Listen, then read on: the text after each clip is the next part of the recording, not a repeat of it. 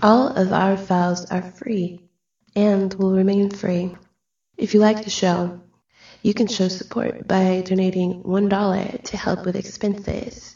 Just use the PayPal link on our website, YouTube channel, or Facebook page. Thanks.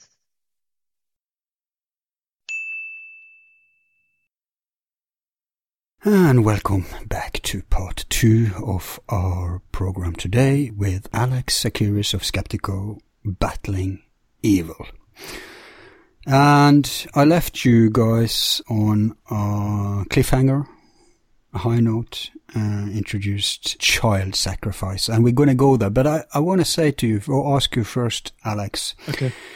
There is one guest you haven't had on who, when it comes to this subject, will surprise you to know that he's an expert. And I've had private conversations with him, and I cannot talk on air about it because it cannot be known, these things, because it can be abused. But he's really delved into the concept of evil. And man, you're cliffhangering me now. Yeah. Who is it?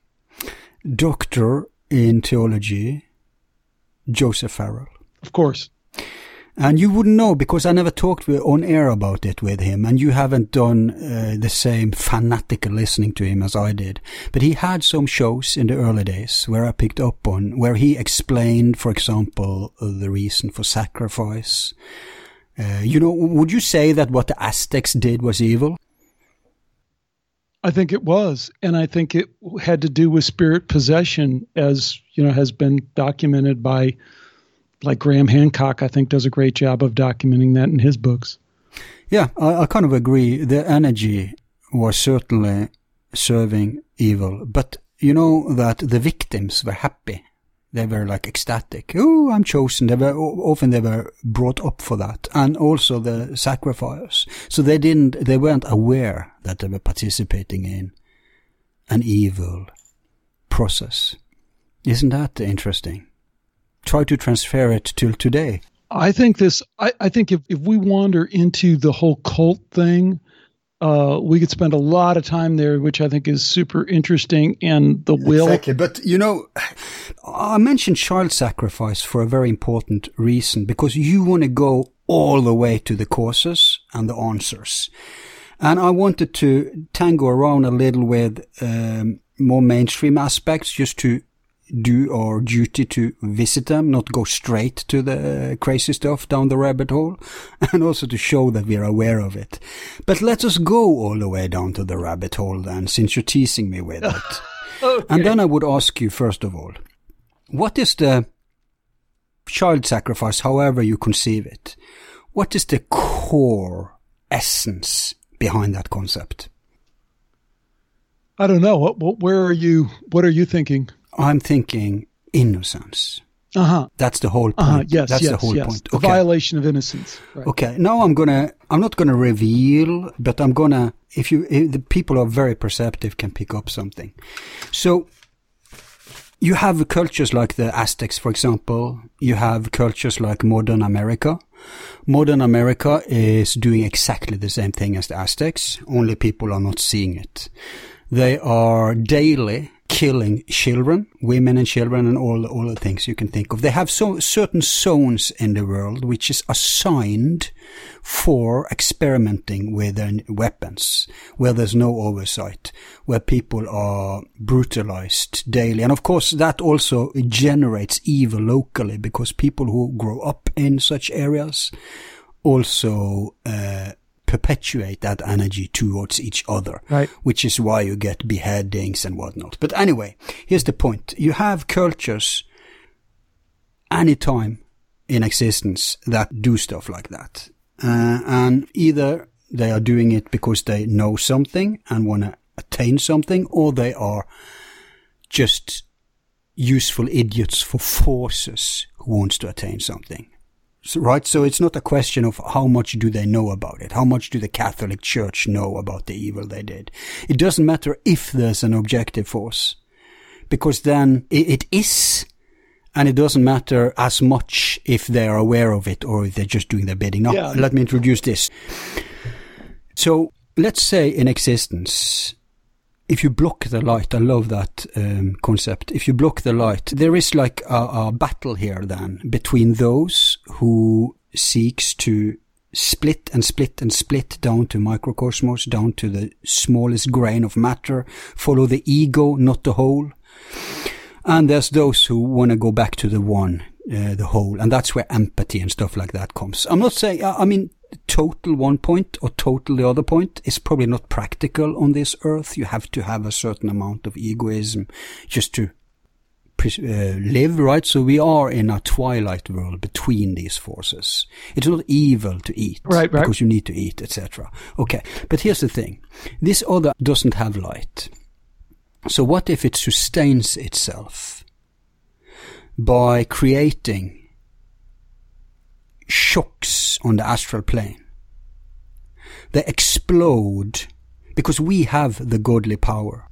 They can't go directly to the Creator, but they can go to us who are deluded and don't know our own worth and don't know what's going on. We don't even know who we are or how powerful we are. So if you can traumatize someone, so it's because why are they bothering to torture and linger on before they go for the kill? Right? Why not just kill like animals do? Honest, fair, straight, effective. Because but you've laid so much. You've opened up so many avenues that I think are really terrific. Yeah, let me just complete just one more thing I want to add. Yes, no, please go ahead. So they create this shock, like an astral explosion is going off, and then that energy is harvested. It's going into circulation for their aims, to sustain themselves, because they are like vampires. If you study myths are excellent books of memories, not literal like the morons think. They think everything is literal, ancient aliens, etc. No. They are a map of this energy we're talking about now. The psyche, you can call it, the cosmos, you can call it. So, interesting thing about vampires. If a vampire is outside your door, should you be afraid? I don't know what that... Tell me. No, there's no reason to be afraid because he can't enter, right? Why can't he enter? Tell me. Because you haven't invited him in. Mm-hmm. So that goes directly to the concept of free will. And we can't discuss evil without introducing free will. But we let that rest now. I want to go back to the recirculation of energy. Now you had comments or replies. I want to hear them.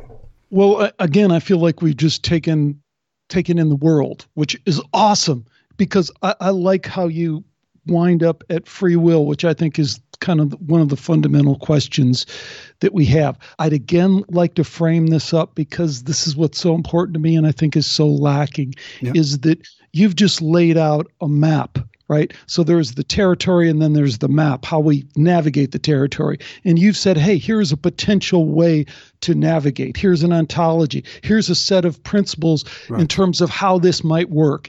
And I'm saying that's what we have to move towards. And I keep pointing out that we have to wake up out of how we've been duped into thinking that we don't have to think about this. I know, but we're doing it now, aren't we?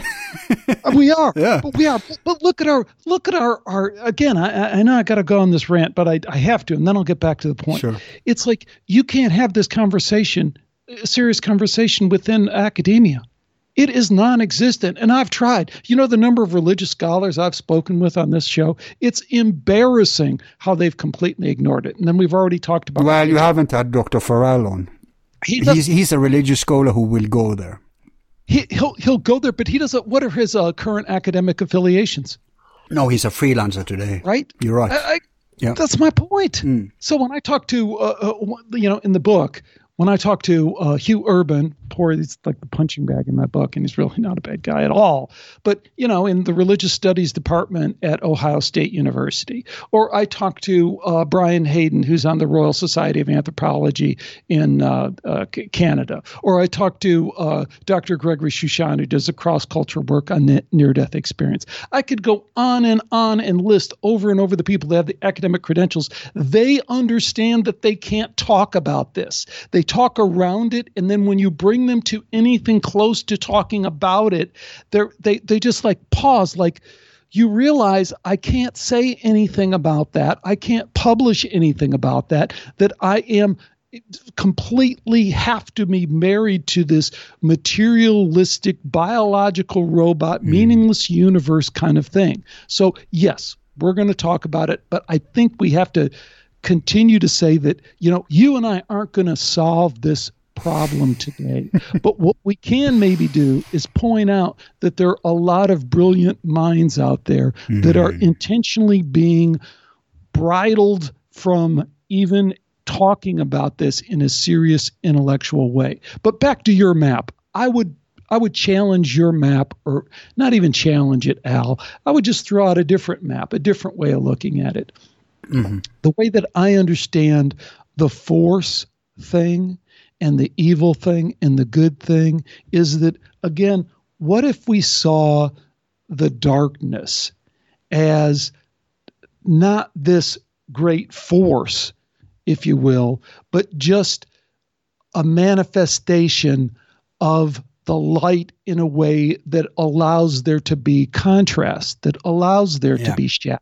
Yeah. And that our misunderstanding of that is that we think our attraction to that is somehow real, and all it really was a way for us to have a better outline of the silhouette. And I think that changes everything from the idea that force needs an energy and needs to send shock waves and all the rest of it. No, it's the same thing. The ancient said use the moon as an exactly example of what you said. Because what's the feature of the moon? The moon lights up in darkness, right? Yes. But it's not its own light. It's a reflection of the sunlight. And for them, that was the metaphor of what you exactly said. So this is known, what you're saying. Of course. I am not saying anything that hasn't been said a million times. No, but that's not even my point. My point is that when I say it's known, I meant it's integrate. It's not. It fits with what I told you about energy being recirculated. It's not a contrast to it. It's a part of it. You see? I do.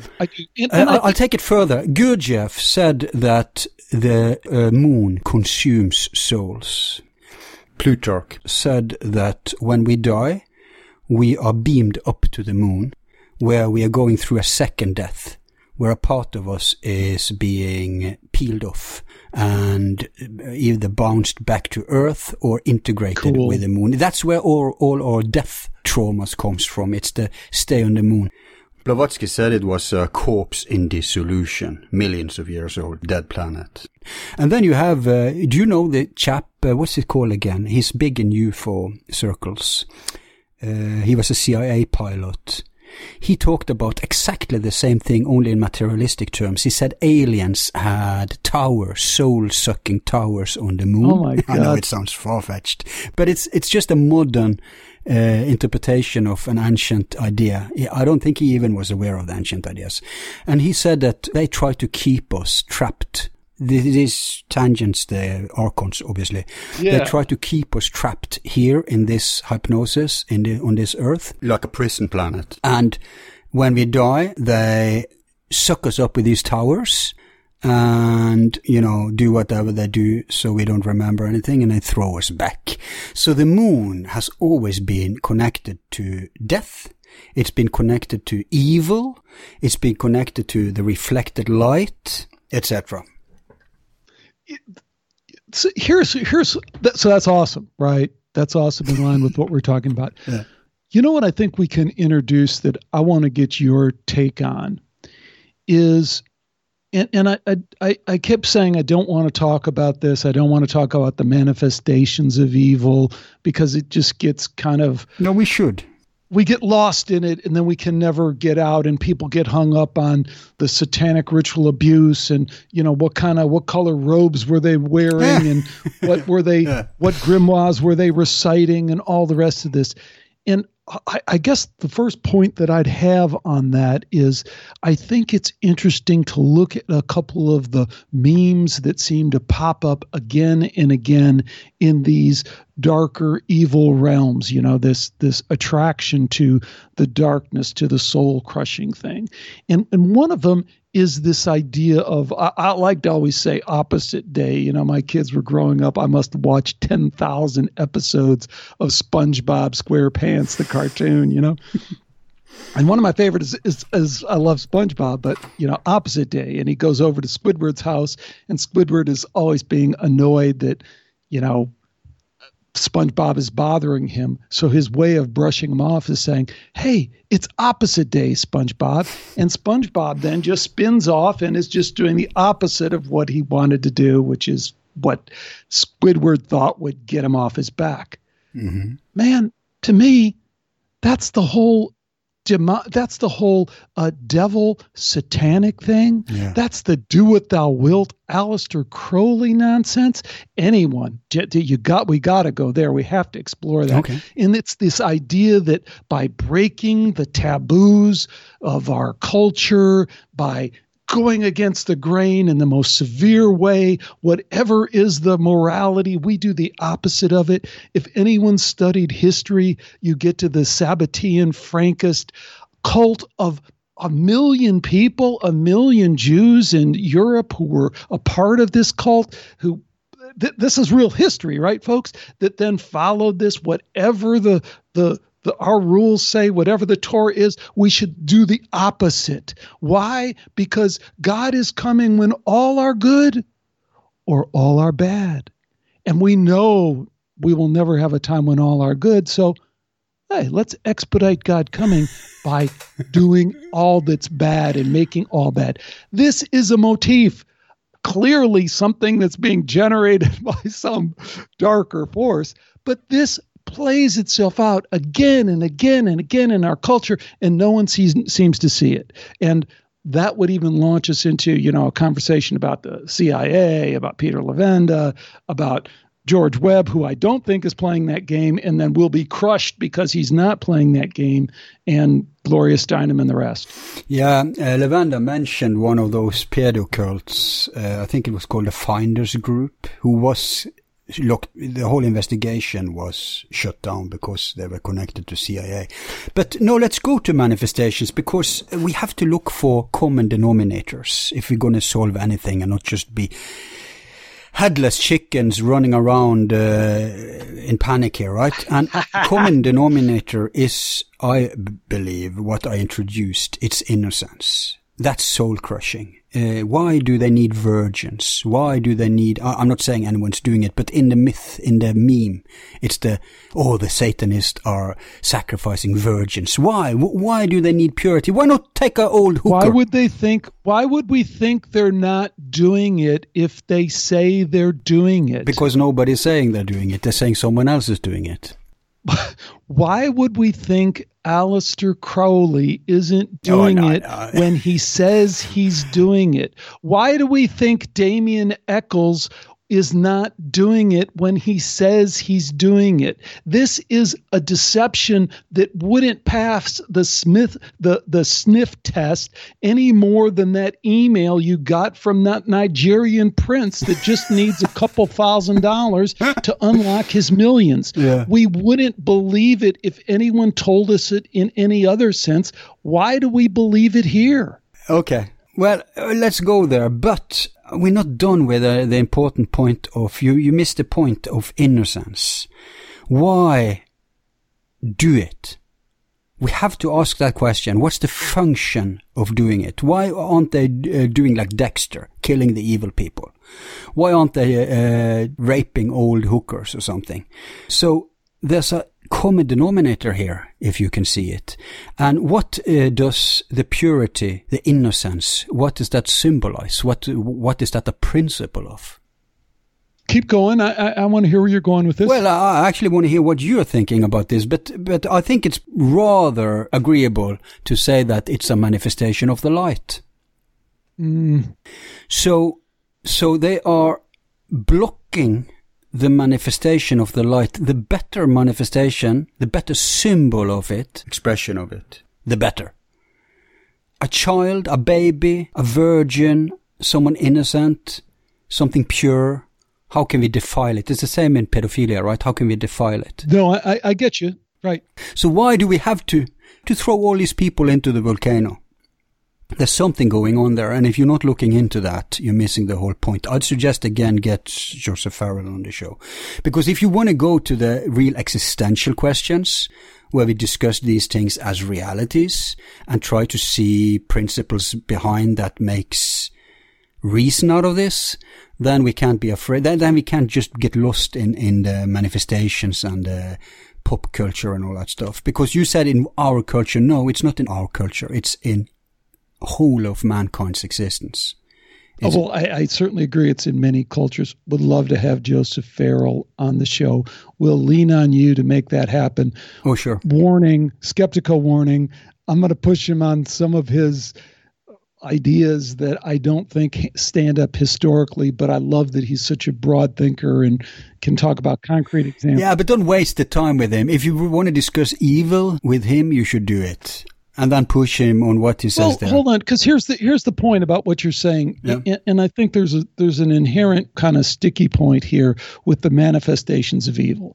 So take what you're saying, and it rings true to a certain extent, right? So I wish to defile in the embodiment of the light in order to play the opposite game. And the opposite game is the meme that's been orchestrated by the darkness to make me kind of distort and defile everything. Yeah, that can explain how you can get people to do it, but it doesn't explain the aim. The aim isn't just a symbolic game. Because, and what my point would be to that, I would hypothesize that don't get too hung up on the aim, because as we can all experience in our own minute by minute experience, we can think of all sorts of kooky reasons for doing. No, okay. No, not the aim of the guy who actually puts it. I don't care what the drone, the bomb dropping pilot thinks. So you're gonna go to the next level, and then you're gonna say, I want to know why someone, the hierarchy. Yeah, why is the bomb dropped? The hierarchy of evil, and you're gonna go up the demon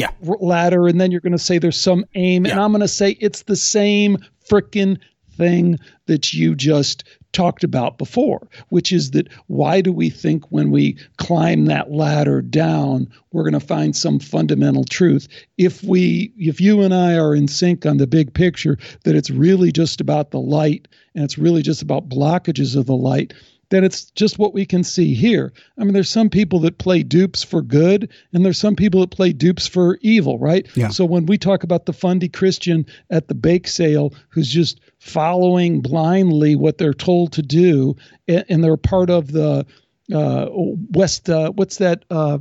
the church in the Baptist church in, that holds up the signs, God hates fags, Well, they're in a Christian church. They're studying the Bible. They're doing God's work, but they're out on the street waving to people, God hates fags. God hates fags. Well, are they, let's go up that path. Are they ascending or are they descending? Right. So I don't get too worked up about the idea that there's this other level of evil that is so much more powerful and meaningful, because I look at it in my own life and say, gee, it looks just like another manifestation of shadow, and I don't want to get too hung up on that. What I want to do is figure out how to integrate my shadows in all the ways that you're talking about, because when I do, even a little bit, when I can relax and release and let go of some of that stuff, even a little bit, it gives me more freedom in my life. It gives me more ability to act in a way that just feels better throughout my entire being. Yeah, it brings you closer to the light, basically. But my point is, evil, the darkness, whatever, the function of it, of how it manifests, because we have to understand it, is to sustain itself. In other words, it's and that's where I'm saying I don't agree. I'm not saying I disagree with that. I'm offering a different model. Is that no, it doesn't need to sustain itself, because its whole purpose for being there was just to be this silhouette, this point of contrast. So it was the light that allows that to play on the playing field, but to misidentify it as some force that is in opposition to the light, I think changes the whole game in a way that doesn't really work. So we're just playing around here, and that's what I think the darkness and the light is, just playing around. It's really about the light. Yeah, the light is what allows the darkness to even come into existence. Well, the Gnostics wouldn't agree, and they're not alone. See, if you could say the ultimate cause is, let's say there's a neutral cause to this, creates the light and then the darkness with its intention. Yeah, in the ultimate scheme of things, there would be, but that force wouldn't care about how small bits of existence would experience, evil is so bad, I curse you, evil. They wouldn't care. But the light would care. My point is that if it needs to sustain itself, then it's just having a very bad deal, actually. It's like the demon who works in hell and doesn't like his job but doesn't have any choice. Right. It's not evil per se in their perspective, because if you could save the earth by going to another earth and kill babies on that other earth. I don't know if you would do it, but some would probably do it. And it would be a very bad job. But they were doing it to save all the babies on earth. So my point of understanding evil and its function is that if we want to deal with it, we need to understand why it exists, how it exists, and then how can we use that to unexist it, so to speak. So that's just a philosophical point. If you want to go to the... So let's take it from a philosophical point to a pre-scientific point. And that's what this whole thing is about for me, what this whole project is about. Because we all love philosophy and the power that it brings to these thought experiments, but we also love science, and we love the ability to try and, the best we can, measure things, analyze things, even if we understand the limitations of it. So here's what I propose. Mm-hmm. Look at the near-death experience content. Look at it across cultures. Look at it repeatedly with scientific surveys that ask multiple questions in multiple ways, in the same way we ask people about surveying their health or depression or anything else, and see how the data starts to fall out and see what we can discern from that. When we do, we get a model that looks more like my model than your model. I'm just saying that's where the data is, that there is God, that there is a hierarchy, and that all the manifestations of the darkness are a part of this lesson process. This is not my conclusion. This is the conclusion of the data, in particular, Jeff Long, who's collected the largest database. But are you surprised? Because let me add one more. Let me throw one more on the pile, because I've done it. I did it before, but I'll bring it back again. So again, we're trying to get out of the philosophical to the pre-scientific. So we look at near-death experience, and that's where it points. Now we go over to this guy, Tom Zinzer. He's a clinical psychologist. And what is he telling us in his kind of controlled experiment, if you will, with hundreds and hundreds of people? He says, it's all about going to the light. It's all about bringing people to the light. And everyone I've encountered can go to the light. And there are some beings who don't want to go to the light, who are afraid of the light, or for all these different reasons. But everyone has the ability, every soul has the ability to go to the light. This is a different, and I have to kind of draw this point out, see what you think. No, that's my model too. But that is a different ontology. That is a different map than the darkness has a force that is equal to the light. Oh, yeah. I agree with that. But the darkness doesn't. That's why the darkness needs to fuck with the light, because it doesn't have its own force. Otherwise, it wouldn't need to create these manifestations of trauma and pain. It's given all the force it needs by the light. The light says, here's your force. That's all you need. That's enough. Go for it. Well, if you take, in principle, but if you actually bring the light anywhere in the universe, you can be in the darkest spot of the universe. You just need a lighter, and you kill the darkness there. That's how weak darkness is on its own. So if it's that weak, I don't blame it for trying to make up schemes to sustain itself and survive by distracting or seducing people who has lighters, people who am of the light. If that's the only gas it can get, that's how it has to go about. Yeah. But are you surprised that the people who have these experiences, that you get these reports? Because these reports are all coming from current human beings. And current human... Again, I just threw out very briefly, and I respect and really appreciate his work. But there's a guy named Dr. Gregory Shushan, and what he's done is done a cross-cultural analysis of near-death experience, and not just cross-culture, but cross-time. He's gotten some very old accounts, very important, hundreds of years old accounts. Yes. And from that, I mean, it's not a clear picture, but some things do start to emerge. And back to my point, I keep pounding on the same thing. Hey, folks, that's quote-unquote scientific. Why is it just this one guy who's done this one book? Why don't we have a man on the moon effort to try and understand, catalog, and understand those experiences? But we don't. Is that part of the deception? Is that part of the plan? Is the look away head fake thing that you mentioned in academia and is religion, is that part of the deception? I think it is. Like deliberate, like a conspiracy? Yeah, like a deliberate conspiracy. Exactly. Okay. I don't know about that. Maybe. I know that most people who manifest idiotic things are idiots, basically. But is the Catholic Church a conspiratorially driven organization? Yeah, it is. Is it? Okay, perfect. So it's not a few bad apples. It's a systematic. There's the manifestation of it as we see it is, there's a bad apple. There's another bad apple. Yeah. It's systemic. At some point, yes. At some point we go, it's systemic. It's somehow institutionalized. No, but it's a perfect metaphor. I think it's the same on Earth. Most of the people who does the stuff are working for an energy they are not, and some succumb to it and become manifestations. It's the same as the Catholic Church. The Catholic Church wants to sustain itself. It wants power. It doesn't want to die out in this modern world.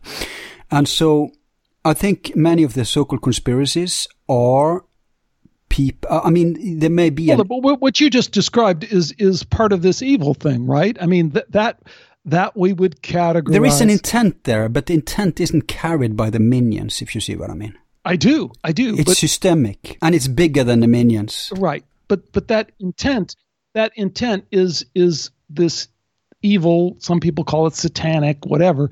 That is that impulse, right? That impulse to control, to deceive, to say one thing and do another. I mean, that's what we're witnessing with what we're talking about inside the Catholic Church. And I agree with your point. It has to be made that there are plenty of people who are experiencing the light through their Catholic faith, because that seems to be another property of the light, is the light doesn't care. Exactly. The light. There's plenty of people that are studying Aleister Crowley, and even though he was a despicable human being by all accounts and was trying to do everything he could to block the light, it would seem they're experiencing connection to the light through that work. I believe that sincerely. I think that's possible. The light shines everywhere. It's the sun. You can't. But that's a super important point you're making, and it's connected to the egregore thing too. Because when you report, then I would trust the researcher who goes across cultures and across time. What he finds as common denominators are things we should take seriously. But those who said, I met Buddha, I met Jesus, I met Muhammad, that doesn't matter, because there's another concept in esoteric probably timely to introduce to you now. And that's that, and that kind of kills a lot of the contactee, a lot of the near-death experience, etc. And that's the concept that the only way a human being can become enlightened, illuminated, free itself, is to enter a transpersonal state. And the only way you can enter a transpersonal state is to work with your ego, by the way, source of the evil in you. Right. And in the East, they're very drastic. They want to disintegrate the ego. In the West, They want to tame the ego and make it a slave for the soul.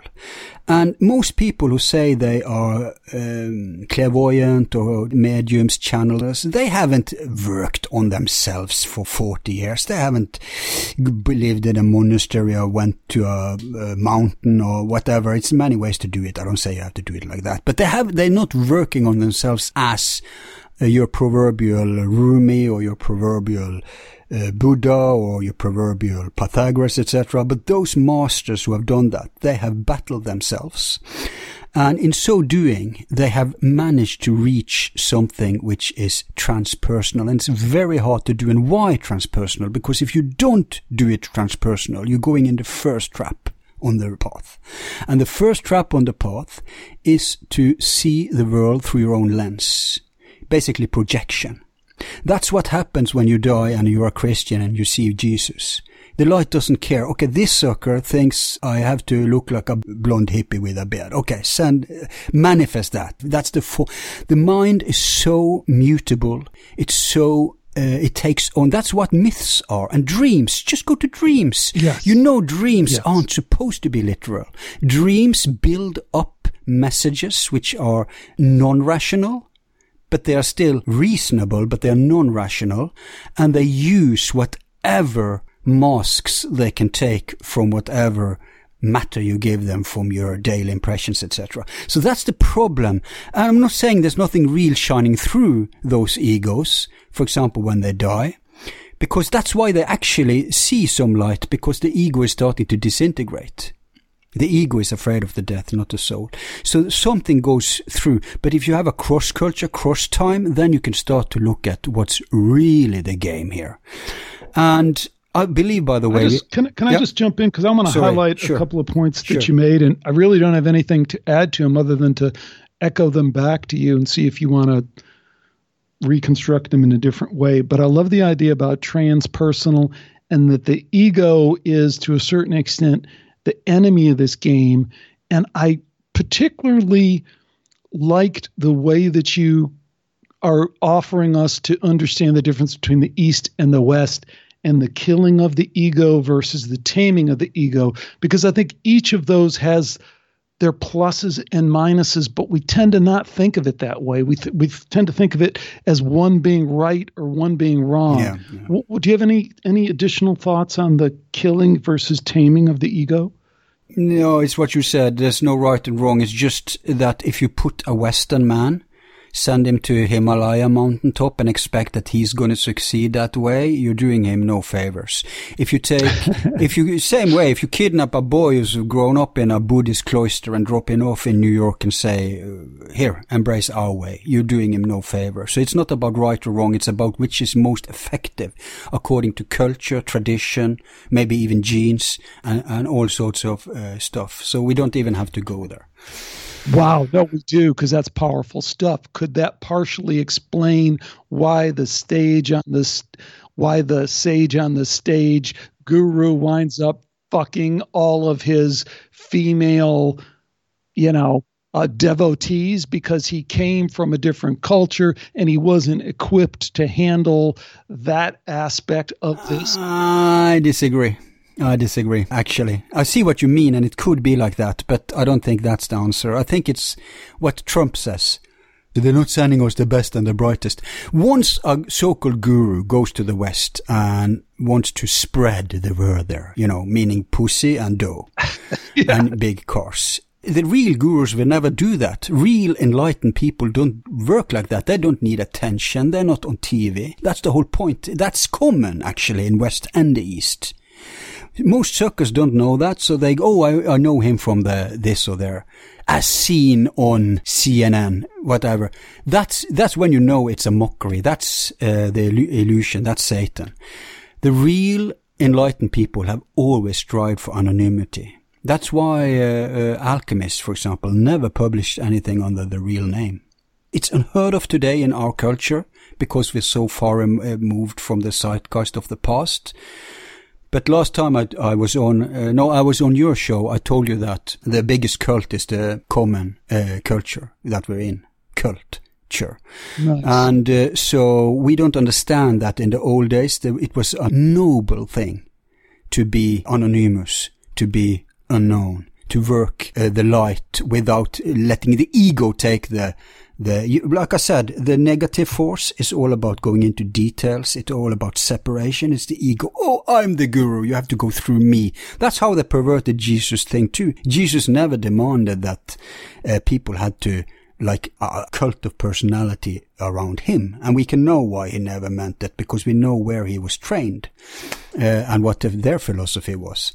So they're quacks is my point. Anyway, I'm ranting. No. I think that's excellent. I have to agree with you. I have to, kind of backtrack on what I was saying, and I think you're spot on, 100%. But consider this: Satan and Lucifer are not identical, just so you know. Sure.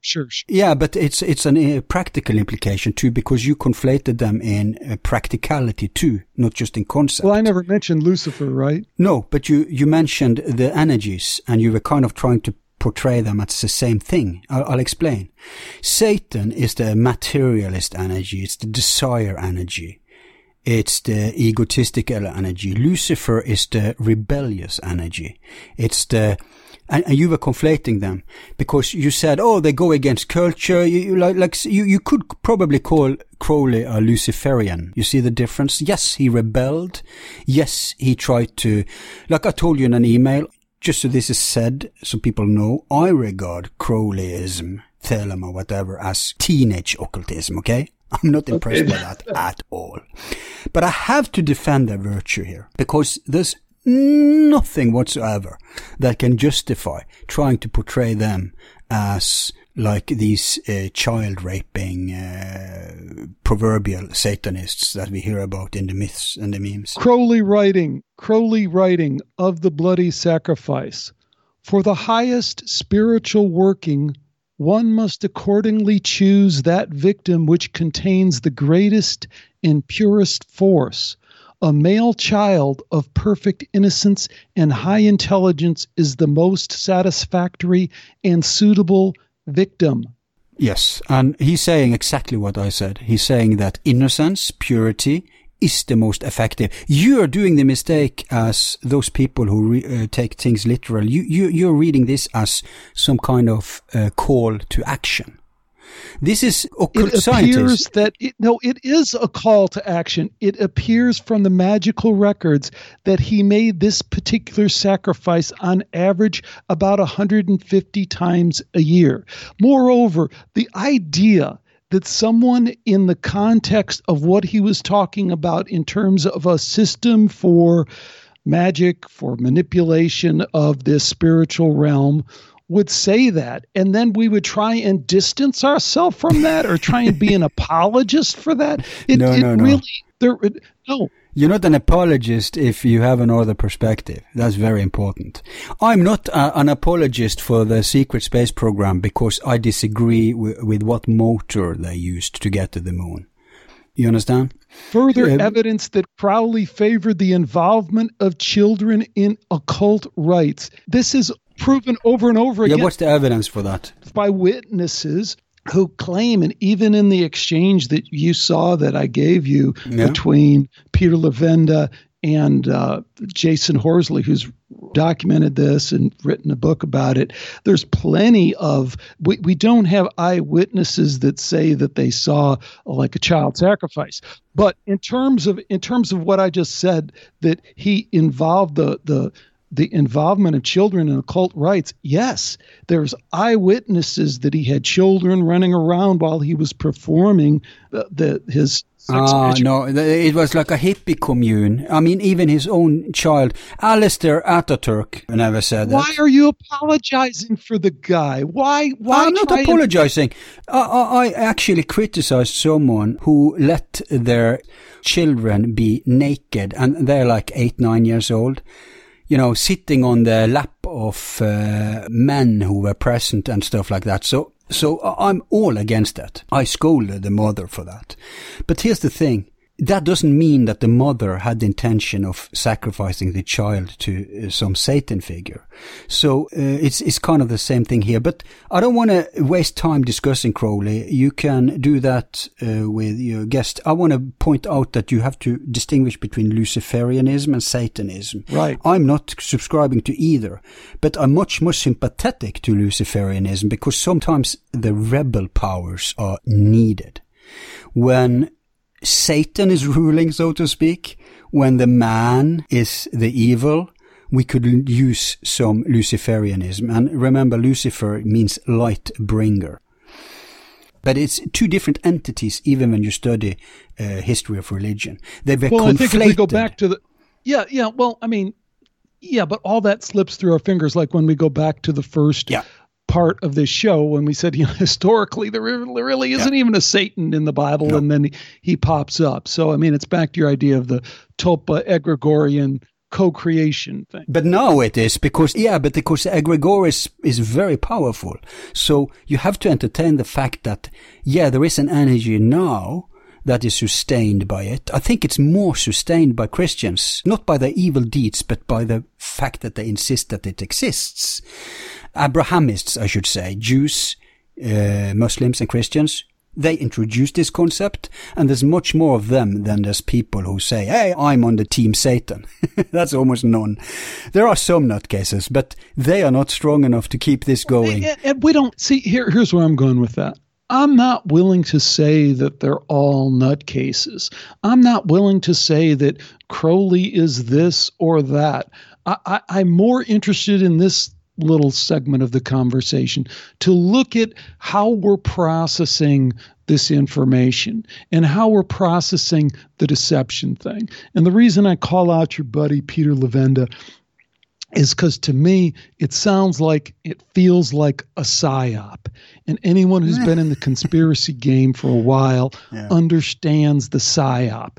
And if I can, let me rant for a minute on the Gloria Steinem thing, because I think it's particularly relevant in this case. Gloria Steinem, she's in the news now. They've made a streaming Hulu miniseries on her, on this great feminist. Anyone can do this. Go look at the history of Gloria Steinem. She's a bitch. She was I know. Well, she was CIA from Jump Street. She was not only CIA, but she was like a super duper, really good CIA operative. She started out not in the feminist movement, but working against student organizers and reporting back to her bosses. And her bosses, I can read you the quote if you want, but they're saying, gee, this woman is the greatest. She's firing on all cylinders. She's a great CIA agent in terms of duping these naive people into thinking she's on her side. And then where does she wind up?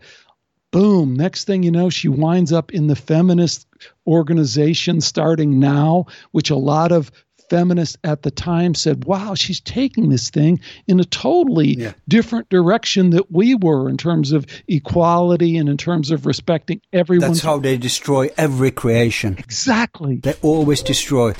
So you could say CIA is satanic because a feature of that energy is they can't create anything, they can only destroy. Well, but that gets difficult as well, right? Because in war, we understand that, when we put it in war terms, victory does allow us to perpetuate the light as well. So when there are two evil forces, you got to pick sides. But just to finish the story with Gloria Steinem, because there's going to be people out there listening to this show who are skeptical of what I'm saying, and they're going to look at the way this was reported in the mainstream media and the Chicago Tribune and another place, and then go, oh no, Gloria Steinem came out and she said, yeah, I was part of the CIA, but that was just for a really short time when I was with the women's movement. And you know what? I found that they were really good guys and they were liberal and they were open-minded. Right. And here's what I want to draw people's attention to. Go look at what Gloria Steinem did in 2012 with her claims against Syria.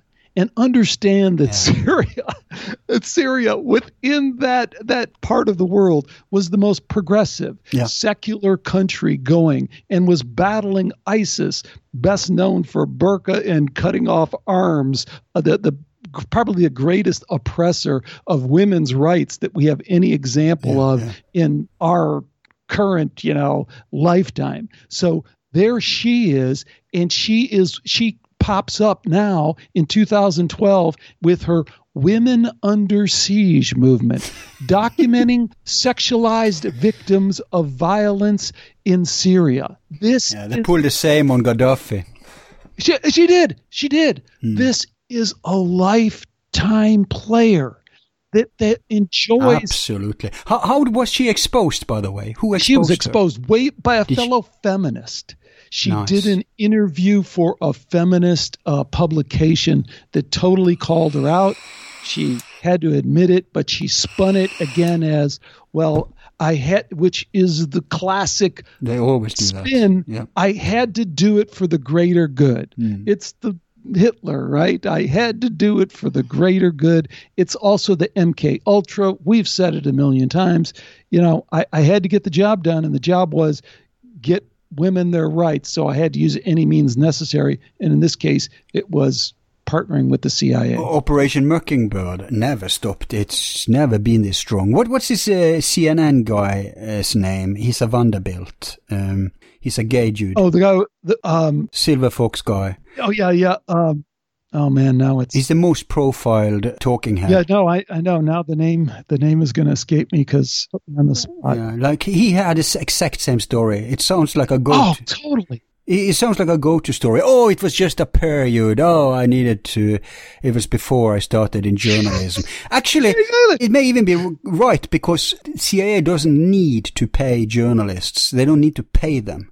The journalists get a lot of money. The journalist knows that they have to be deliverers, pushers of the talking points, because that's how they further their careers to earn more money. So the whole system is working for a kind of CIA-ish. It is. They don't need any more to be directly on the payroll, at least not journalists or certain politicians, etc. Maybe people like Steinham need to get direct money, or they have facilitated it so that she gets a lot of money otherwise. But that's how, because they don't want paper trails. They don't want, how they took down the mafia boss Al Capone, right? It was taxes. Right. That's always how they mess up. Well, so they know about it. Circling back to your one point about Anderson Cooper, who is the guy we were talking about on CNN. That's the guy. Yeah. And the laughing it off. It's a joke. Oh, you think I was the CIA? It's a joke. Oh, this is this is a commonly used tactic in this mode of deception. And again, bringing it back to our other conversation about evil, we can't maybe define always what evil is, but it's kind of has a lot of these common elements. And one is this idea, again, I hate to pick on Crowley, but it's this Crowleyan, do what thou wilt, I can deceive, I can do whatever I want.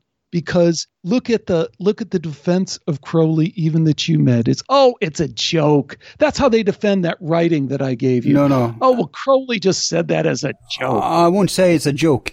What I would say is this, and the Telemats hate this, but they portray him as some big scholar. I'll give him one thing. He was very experimental. His diaries are really should be read like science journals. But he wasn't a big philosopher or thinker. In fact, what he did was he stole or borrowed or used from many different sources. Fair enough. He wasn't a scholar, so he doesn't have to give sources. And so that do what thou will thing, first off, it's completely misunderstood. It's not even from him. It's actually a very old law. It has to do with free will. It's to do your soul's will, your real will, your true will is to follow the light. If you do that... Oh, it's Gnostic. It's Madame Blavatsky. Yes. It's Left-Hand Path. It's all those things. But then things. comes the hippies. Nobody knew about Crowley, except in esoteric circles, until the hippies. And then, because the Crowley books get overpublished, And because the hippies were rebels against the system, they saw here a Luciferian, someone who was rebelling against the established norm, the church, all that stuff. But remember, in Crowley's time, it was Victorian. So now you can have sex with men and women. Now you can dress like you want. Now you can swear. I don't care. And the tabloid press, oh, the evilest man in the world. This was a healthy energy back in the day. Yeah. But then comes the hippies, and all the books are out there, and then people who grow up and are attracted to something else than mainstream religion, they believe is a big deal. And many of them aren't really spiritual. It's just a gimmick, it's a thing, it's a fad. And so, oh, do what they will. Oh yeah, bro. Yeah, I can do whatever I want, bro. Yeah. That's not what it's about. So you can't blame, well, maybe you can blame Crowley for it because he pushed it so big, but it's not really what even Crowley meant, and it's certainly not what the origin of that thesis or so-called law is. I get you. But what a lot of people don't understand, nuances. What a lot of people don't understand, I don't know if we would agree on this or not, but it is a further manifestation, instantiation of this opposite day SpongeBob thing that I'm talking about. And people need to look at the Sabbatean Frankists, a real group who said, again, their genius cultish understanding. No, you bought into the spin, man. Well, have you had a scholar on the Sabbateans on? They were persecuted Jews, basically. So what they needed to do in order to survive was to use and that's where the crypto-Jew notion comes from, that the Nazis love, and which is why this is the conspiracists and the Nazis have found a common love-hate in the Frankian Sabbatists. The Sabians, they needed to cloak themselves in the culture they lived, which was either it was Muslim or Christian. It was both. Okay. And so they had different concepts in order to maintain their own existence, which, of course, just like this, you talked about the Zoroastrians. To this day, Zoroastrians are regarded as Satanists by the local fellow Muslims. So we have this phenomenon now that we have groups who are not like the mainstream, and they are denoted as evil. You are the manifestation of Satan. Burn, burn, kill, kill. And that's what I warned about in the beginning. That's why we need to entertain this in a nuanced way, so we understand that we are usually the manifestations of Satan on earth, not some group, not some identity card, not some ethnicity, not some specific way you can identify. You can't identify Satan by the horn or the tail. Once you believe that, you've gone into, you're playing his game. That's the opposite, real opposite day here. So, okay, but we have to try and pin this to the ground, because it's like so many things. I'm understanding and agreeing with part of what you're saying, but I want to pin something to the ground. Like, one of the touch points for me on the Sabbatean Frankist thing, and particularly the Frankist thing, is an article on Medium, and I can send it to you, medium.com, by this guy named Anthony Mueller, who looks into this and finds out that he is a direct blood relative of Jacob Frank, right? So he goes back and says, I want to understand this history. I want to understand what really was. And what he finds is not some, kind of, these poor oppressed people. No, it was really this same theme that we've been talking about manifested, like exactly what I said. It's like the title of his article is, If We Cannot Be Saints, Let Us All Be Sinners. This was their fundamental principle of their group, of their cult. And it, of course, it attracted people, because if you tell people, hey man, like you're saying, with the Victorians and the Crowley thing, but at any time, if you say, you're held down by all these moral restrictions and people telling you what you can do or what you can't do, I'll tell you what, I got this group and we are really more connected with God than anyone else. And here's the great part. We can do on over. We have orgies every week. We're Muslims and we're not supposed to drink alcohol. Oh, fuck that. We do everything exactly the opposite. Hey, that has a certain appeal. Whether you want to wrap it into some kind of biblical or notion or whatever, that's gonna sell, baby. That has some legs from a market. No, you're right. And it's exactly the same phenomenon with Crowley. That too attracts people who want to go against the grain or just need excuses to follow their own whims and desires and egos. Sure. In fact, I think most followers of Crow look, Gloria, what's her name again? Gloria Steinem has done much more evil, objective evil in the world than Crowley or Jacob Frank ever could dream of attaining. The interesting thing, I have a book by Colin Wilson, I think. I forgot what it's called, but you'd love that book. It's about the most crazy messianic guru, like Jonestown types of gurus, fake messiahs throughout history. And Jacob Frank, I think, has a chapter there. So I'm not saying like Jacob Frank is this stable saint or something. Although I wouldn't call Sabians, those who followed Sevi, are not, Jacob Frank is like a local extreme manifestation of that. You're right. But no, you're right. It will attract all sorts of people, no matter what the instigator of that philosophy or idea had in mind. It will. But in most cases, we see that it's either people who want to rebel or it's people who just need an excuse to do whatever they want, basically, without having to follow moral codes. And no, they're not saints, but they are like everybody else. They are in the grey landscape. As soon as you pull a Ted Bundy, that's when you're objectively evil. As soon as you start torturing. Absolutely. And like trying to crush souls, not just expressing your ego, but actually crushing other souls, then I would agree. Because if you say why evil matters, well, then we need to try to have some measures to identify it, because if not, we'll either end up rejecting all evil, like you see the materialists do, or you'll run around pointing to everyone else than yourself as evil, like we see the religious nuts doing. And neither way works. Actually, both way works very well to maintain and sustain evil. Well said. Yeah, but if we want to be warriors here, we have to be smarter than, we can't play into that game. You see what I mean? I do. So I would be very reluctant of pointing to any group per se, because let's take any classical conflict. Let's say Israel against Palestinians, which is a very skewed conflict, obviously. Well, hold on, but before you go down that path, let's stop where you were, because I think it was a really No, it's not a path. I'm just saying there's evil people at both sides and good people at both sides. That's the point. Well, here's where I wanted to kind of put a pause on that so we can talk about it more. Yeah. Because I do think we kind of have to make a little bit of a distinction, because I agree with you.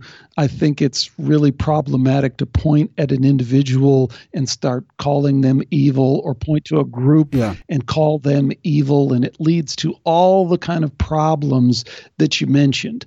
At the same time, I do think it's kind of useful, as I was saying, to use the meme term, which is so overused, but to try and tease out some of the common threads, some of the common memes that we see being played out here. And that's why I said, the Sabbatean Frankist thing, and it's like you kind of agreed. I mean, and then so to connecting that with Crowley, not Crowley the individual, but hey, it's this opposite day thing again. Isn't that interesting? And then you go over to the West and Memphis 9 and Damien Eccles, who was like this celebrity. Yeah, but the Catholic Church absolutely is an opposite day from Jesus.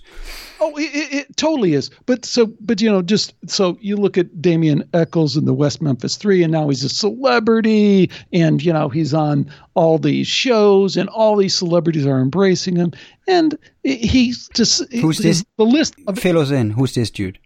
The West Memphis 3 was probably one of the most famous cases in the last 20 years of so-called satanic panic. Like you look at, which is something we should talk about, right? So. Yeah. You Google Damien Eccles, and the first I don't know how many entries are about satanic panic. Poor Damien Echols got railroaded into prison and was on death row for a murder that he didn't commit. Well, the facts are murky as to whether or not he committed this murder, but he was released from jail, and that has some meaning. But the facts for whether or not he was engaged deeply in satanic practices, and whether he was drinking blood, and whether he was performing all sorts of rites and rituals, and that there were eyewitnesses that saw him burn a garage and then do a satanic prayer. These things are all things that can be attested to. So one of the interesting little threads we have to pull out of here is this claim of satanic panic, that everyone's, oh my God, us people are so stupid and everyone sees Satan around every corner. Well, there's an element of truth to that, but there's also an element of truth that this deception by all these different means is part of the playbook that we're dealing with when we look at these forces. It just is. There's no getting around it. You're really making this a complicated discussion today. I wouldn't have it any other way, buddy. No, let's go there. Okay, let's go there. So there is such a thing as fake and hysteric, like Salem witch thing. Correct. Let's just agree about that. We had it in Norway 20, 30 years ago in the north of Norway. Everybody lost their job. Even the police were arrested. Oh, it was this big pedophile ring. And I have no doubt. There are literally hundreds of people languishing. Yes, we'll get to them. But let's first take the fake ones. Yes. No, they're in prison for crimes that they didn't commit because there is this hysteria that overruns people, and it has a religious overtone a lot of times and all the rest of that. So that's a given. Grown up. That's why it works very well in America because of the Bible Belt and all that. So, but this was revealed. So this was finally rectified, and everybody was let go, and there was psychologists lost their job because they didn't realize how hypnotherapy, that's a crazy thing, man, because you can get people to remember anything. Satanic rituals, pedophilic molestation. Psychologists know that now. That's why they have much better ground rules for how they will unravel, because I'm not saying you don't get any useful information from it. I'm just saying the mind, the creative mind, can, if it can manifest, conjure up egregores who look exactly what we actually believe, then obviously it can fabricate, and I don't even like the word false memory because it's real to you, right? But anyway, so you have that phenomenon, and then you have the real phenomenon of pedo rings. Like Peter Levenda mentioned the Franklin Group, Jimmy Savile, the British Royals, the Belgian cult, the Finders. And, oh my God, you have to see this man. You know Dr. Phil, right? Sure. He's my guilty pleasure, I have to admit. Yeah, no, I get you, right. And this was a wake-up call to me, because I've always known there was pedophile rings around, but this claim that the elite, this is worse than, even worse than Epstein. Yes. Because what Phil did, it's such a weird case, you should look into it. He had spent a lot of resources to get this woman onto his show. And he had a plan to follow. He doesn't just dwell. When he has his theme things, it goes for weeks, if not months, if you look into his history. So he used a lot of resources, and he got this woman on with an FBI. She had FBI agents present to protect her. And what she claimed was insane. They are breeding people to become victims of this because that's the safest thing to do. They are super international, so they have these airplanes where they don't even go through customs and stuff, and private islands and all this stuff. And it's so many people from all sorts of elite, not just celebrities and politicians and all this stuff. And the things they do are way beyond pedophilia, man. Right. It's insane. I can't even, it's the most mind-blowing. And I've seen weird stuff. He has demon possession people on his show. That really, and she was like a robot because she didn't have a normal life. You can't even imagine such a psyche. So she was talking actually like a robot, and he was on way deep water. So what do you think of that? What do you think of that, Al? Where does that take you? No, but that's not even the most interesting thing is that it was just one show instead of this big thing, and it was pulled from all the. I don't get it in. I don't even have a TV, so I look for pirate stuff online, right? Sure. This was the goddamn only episode it was impossible to find. Right. I had to spend weeks, right. And I'm a vacuum cleaner online. I can find anything. And I managed to find, but it was gone. I had to actually put it together by different kind of clips. I don't even know if it's available anymore. So why was this gone? And so something happened there because Phil is like a crusader. If these people exist, I want to help. I want to do good. He's in that mental space. But I think he hit a brick wall there. Now, on the one hand, you have the potentiality of something like that existing. They're breeding people. They are treating them worse than animals. Well, you were talking about Lavender. You're talking about Lavender reporting on the Finders cult. I had John Brisson, and he's in the book, and he's done more boots on the ground research on the Finders cult, actually interviewed like the Tallahassee police that first arrested the Finders cult, and he has... Yeah, but there was a CIA connection, right? Absolutely. And my only point is the breeding was part and parcel of what they were doing, and that, like Epstein, was a brownstone sexual blackmail operation. And again, exactly, that's my point. That's what I was going there. To understand it from the CIA perspective is to kind of see. I don't know if people are going to be able to follow this dialogue or not, because we started on such a philosophical, up in the air. And I know, we went the opposite direction. That's why I tried to start with the details. But you did. But you know what? Who cares? You've informed me. You've taken me the next level. At vice versa. Yeah. So just so people know, so you look at the Finders cult, and first you have to understand, like Jeffrey Epstein. If people listening to your show are super clued in, so they probably know this, but Jeffrey Epstein was the front man. Yeah. And a front man because he has his name on all the shit, right? Yeah. So he owns the townhouse. He owns the island. The real people, like you were talking about the anonymity, the real people are the people behind it who don't want their name out front. They go, okay, let Jeffrey have his money. Who gave him the money to do all that stuff? Yeah, we'll give him the money. We'll give him the girls and stuff like that. Give me the tapes.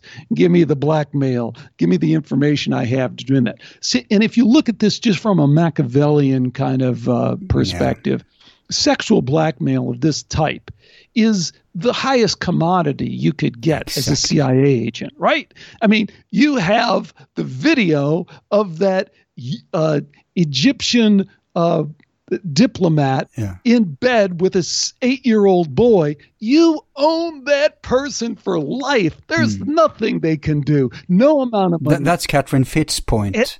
So it's not about Satan. It's not even about the sexuality. It's about controlling those who have power. But that is a misstatement, isn't it? Because as we talked for 3 hours, it is about Satan. It is about this other force. But it is also about this other more force that we can understand in terms of material, in terms of get the job done, conquer that hill. I'm in the CIA. This spends less resources. So I destroyed the life of some 8-year-old. What I got out of it is going to help our country. You want me on that hill. You need me on that hill. But don't mistake that it is still satanic. It is still evil. It is still influenced by that dark. I see you're satanic, and I raise you with this. I agree that there's a correlation there. But I want to explain it like this and see what you think about it. The minions who manifest this are not into it for the grand evil darkness scheme. They may not even be aware of it. But where they conflate with that energy and become vehicles for that energy is when they are driven by, in this case, well, it's in all cases, power, egotism, greed, dominion.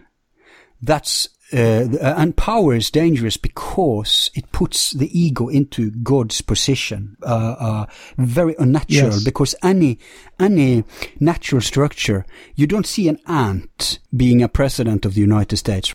So that's kind of what happens when an ego gets all this power. It wasn't even possible in ancient times to have the power that's possible today. Now it's possible, heck, it's possible probably to rule several planets of creatures.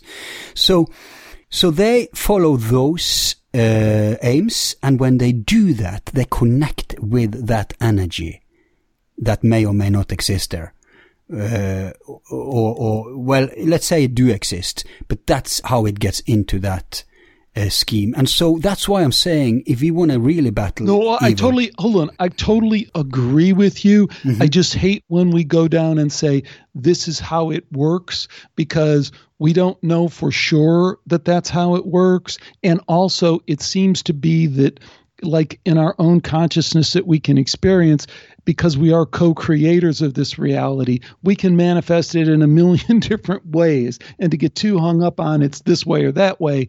But you're not doing that. I think you're no, we know it works like that, man. So I want to do two things. One, I want to draw attention to the point that all the data I'm getting in suggests that you're absolutely right. That is this ego part of us that seeks to be greater than the creator God kind of Gnostic kind of thing, is that impulse to be in control, to dominate, is totally about this in a different way. But then I hate to just say, and it works like this, because I don't know if it always works like that. Well, the pedo has the same. You said it. It's not about the sex, it's about the power. So even down to the idiot who falls into their blackmailing trap, even he is connected to the same energy. And it's not a theory.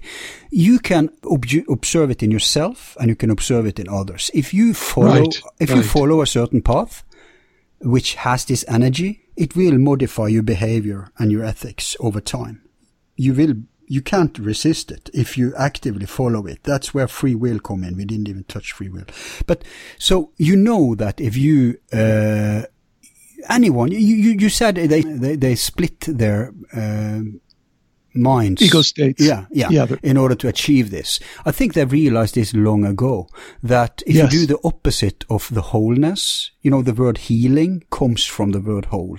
If you do the opposite of trying to become one and then transcending the ego and then seeing existence as it really is, and not through the fake filter of our culture and our zeitgeist and our religion and our upbringing, which is what happens to all these people who have, they have paranormal experiences, but they can't see through the lens, the veil that is themselves. Well, see, everything you say touches on like about a million points. Yeah. Let me ask you this question, kind of in a kind of obscure form. But let's take what you said, which is that, if you play around with this stuff, you start understanding that splitting of the ego states has these qualities that may be attractive to you if you're interested in connecting with these extended realms, right? So that's what we're saying when the MK Ultra says, hey, let's make these people have split personality, and then we can mess with it in these other ways, which we haven't even talked about, whether that is an invitation for ET, an invitation for demonic possession, an invitation for some kind of remote viewer kind of thing, whatever. There's some evidence. There's a lot of evidence that they have tried to operationalize, weaponize the dissociative identity disorder to do that. And then you pointed out, you come along. And collectively too. Yeah. Collectively too. Look at American culture today. But hold on. Put a pause on that for a second, because then you came along, Alan, you correctly pointed out, you said, yeah, but do you think they freaking invented that? And I think you're so right. That's such an important point. We look back and we say, oh, wow, maybe that's what trauma and severe trauma has always been about in these cultures where we can't explain it, where they're traumatizing kids. And then if we look even at the positive spin at it, what does rites of passage look like? What does it look like to be, almost killed by a sweat lodge journey for 3 days? What does it look like to be stung by ants? What does it look like? All these other things. Confront your fear. Yeah. Are they somehow tapping into this mechanics of consciousness that once it's split, it has a greater chance of connecting with this extended realm? And then are we identifying that as evil when maybe sometimes it's not? So I think all that spins out of what you just said there. So I want to spin that back to you and see what you think about that, particularly about the rites of passage. Yeah, rites of passage. Cool. That's what I wanted to comment. And I thought that was just a bit of your big point. So I'll say this. It's the opposite, actually. Again, opposite day. There's so many negations here. Opposite of opposite of opposite. It's like double spy, triple spy. You don't even know who's working for who. But here, I would venture this. It's actually to help battle evil, because who's having the quote saying that those who do nothing, something about, I'm mangling this quote here, those who say or do nothing are the greatest supporters of evil, or something like that. You know what I'm getting at. So it's the fear of evil, and it's the cowardness. I don't want to stick out. That's how they can control those who they can't manipulate the morals. Then, suppress them. And never has it been more. Here's the quote. Here's the quote. If you want to go back and work it in, silence in the face of evil is itself evil. Excellent. Yeah, that's Abraham. So, and here's the thing. You can pervert the entire human race if we are of the light. So what can you do? You can try to scare, or make it, this is the norm, so I can't go against it. There was probably a mother in Aztec culture, my dear child, but whatever, I'm the freak here because I'm reacting. So, exactly, right. So having these initiation rituals are great, because early on the man, who traditionally was the warrior, the one who was had a role of protection, would now be confronting their worst fears, so that in the face of bigger fears, and remember in the old days the big fears wasn't connected to nature, which is our big fear today. It wasn't the physical reality, it was connected to the spiritual reality. The night was a horrific thing, the sun was a great thing. The shadows in the night and all the stuff they were tapping into, I mean, not just imaginations, real vibrations too. So in order to have a man who would be fastened and steady in his own masculinity, his own protection energy, in his own guardian energy, he needed to early on confront those weaknesses. And when he wasn't afraid anymore of these spooky things, then he could actually, perform the function as a protector of the light for the life giver, which is another function of the light, which was the mother, right? Nurturer and life giver. So don't fall into the demonization of masculinity principle. It's not always that easy. And even if it's just a mainstream materialistic interpretation, he had to protect the tribe against other warriors, fine. But it would be an evil for them that someone is attacking you, and you need your young man to be not like they would do today, run hysterically. Brilliant. I love all that, Al. Okay. Let me spin it let me turn it in a slightly different direction to see what you say, because I'm glad you jumped in there and talked about the legitimacy of the rite of passage and its connection to the light in certainly in a cultural sense inside of those cultures. But here's the other thing, is that so when we look at the perversion of that, right, which we're talking about, of like, let me weaponize this through MK Ultra, let me put these kids in cages, let me traumatize them sexually, and boom, lo and behold, they create a split personality, and I can penetrate that split personality psychically. Do you think there's a chance that was discovered before 1940, Yeah, the Inquisition is a great example of that. Yeah, no, please go ahead. And what about even before that? Do you think? Oh, yeah. I mean, we could go back, but so we're trying to find some historic precedents. Is that the point? Well, I mean, I guess I'm just saying, I think you and I intuitively know that we didn't invent that thing. Anything? No, we didn't. Yeah, so it's kind of a common. And the thing that's interesting to me, and it kind of relates to the rites of passage thing too a little bit. I mean, all this stuff is interesting, but it as a technology is kind of curious, isn't it? I mean, why do I know that I can manipulate you into creating this disassociated ego state, and that will actually have an entry point for this other being? I mean, there is a certain mechanics to that that I can't totally get. No, but who you want to discuss exactly that point with is Farrell, because that's what he's done. He's tracked the mechanics of it through analyzing all sorts of religions, and he's found two trends.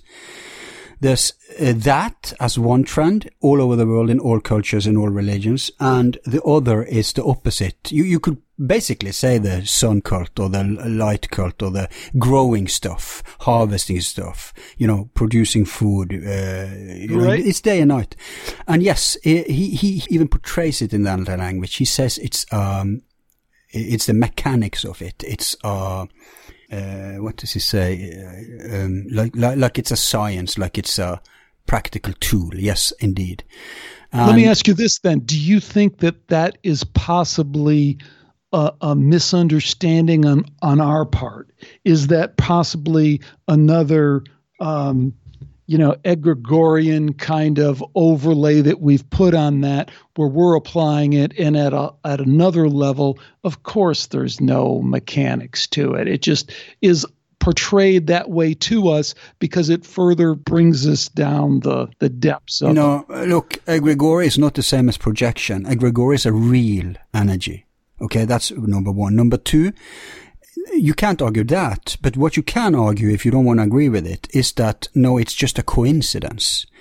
It's just a result of how they did it. You can't deny that it exists as a mechanical thing, but you can say, no, nobody intended it like that, or that it was just emerging, like the system just arose by itself and just grew evil by its very nature. We're trapped in the system today, for example, that you can describe like that. But there's no single man behind it who controls it and wants it like that. In fact, we're all trapped in it. And you can go further and you can say, and there's not even an energy behind it that intends it like that. We've created, it's like artificial intelligence. If that was possible to create, I don't think so. We've been going back and forth on that, both of us. But if it was, it wouldn't have a soul, so it would do so-called evil thing, unless, in my point, that it could be infused with an entity. But let's say it wasn't, and it did all the evil stuff, it killed all human race. Not because it desired it or wanted it, it's just a blind system, right? That's the materialist. So that you can say, all that you can say, but you cannot deny the effect and nature of its existence throughout history. See what I mean? I do.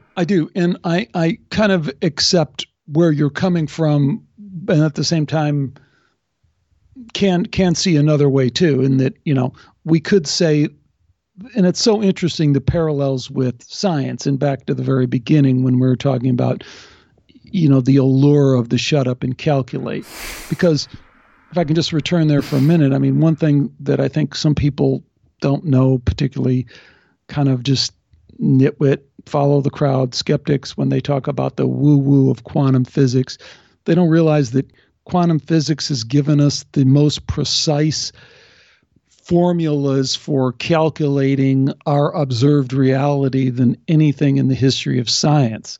That's what got us the iPhone. That's what got us satellites and the internet that we're talking. Electrical universe people would disagree totally. Well, I'm not sure. I'm not sure that they would in terms. No, I'm not sure that they would in terms of the calculations that we make from, if we take Niels Bohr and we take his formula and it says, okay, you can calculate this, and it comes. This is how close you can get your electrons on your circuit board before they start jumping back and forth. I mean, you haven't listened to my interview with Walt Thornhill, that's for sure, because he specifically mentioned Niels Bohr and the error. They say both Einstein and Bohr did errors. It doesn't mean everything is rubbish, but it means Anyway, we're going away from the subject. Get to your point. I will get back to you on that, and then we'll have that discussion. But I guess what I'd say is my understanding of it is that the calculations work. So It doesn't mean that the underlying principle they may have gotten wrong. Just like we now know that Einstein wasn't really correct, and the Einstein debate goes to the Einstein-Niels Bohr debate goes to Bohr, and then you're further saying that no, it really needs to be ceded to the electric universe people, and I'm open to that. I'm not being a judge. I'm just saying you said nobody denied. No, there is a disagreement. And by the way, don't you recognize the quote? We discovered that there was an error in our calculations. You know what I'm talking about? I think Dolan mentioned that to you.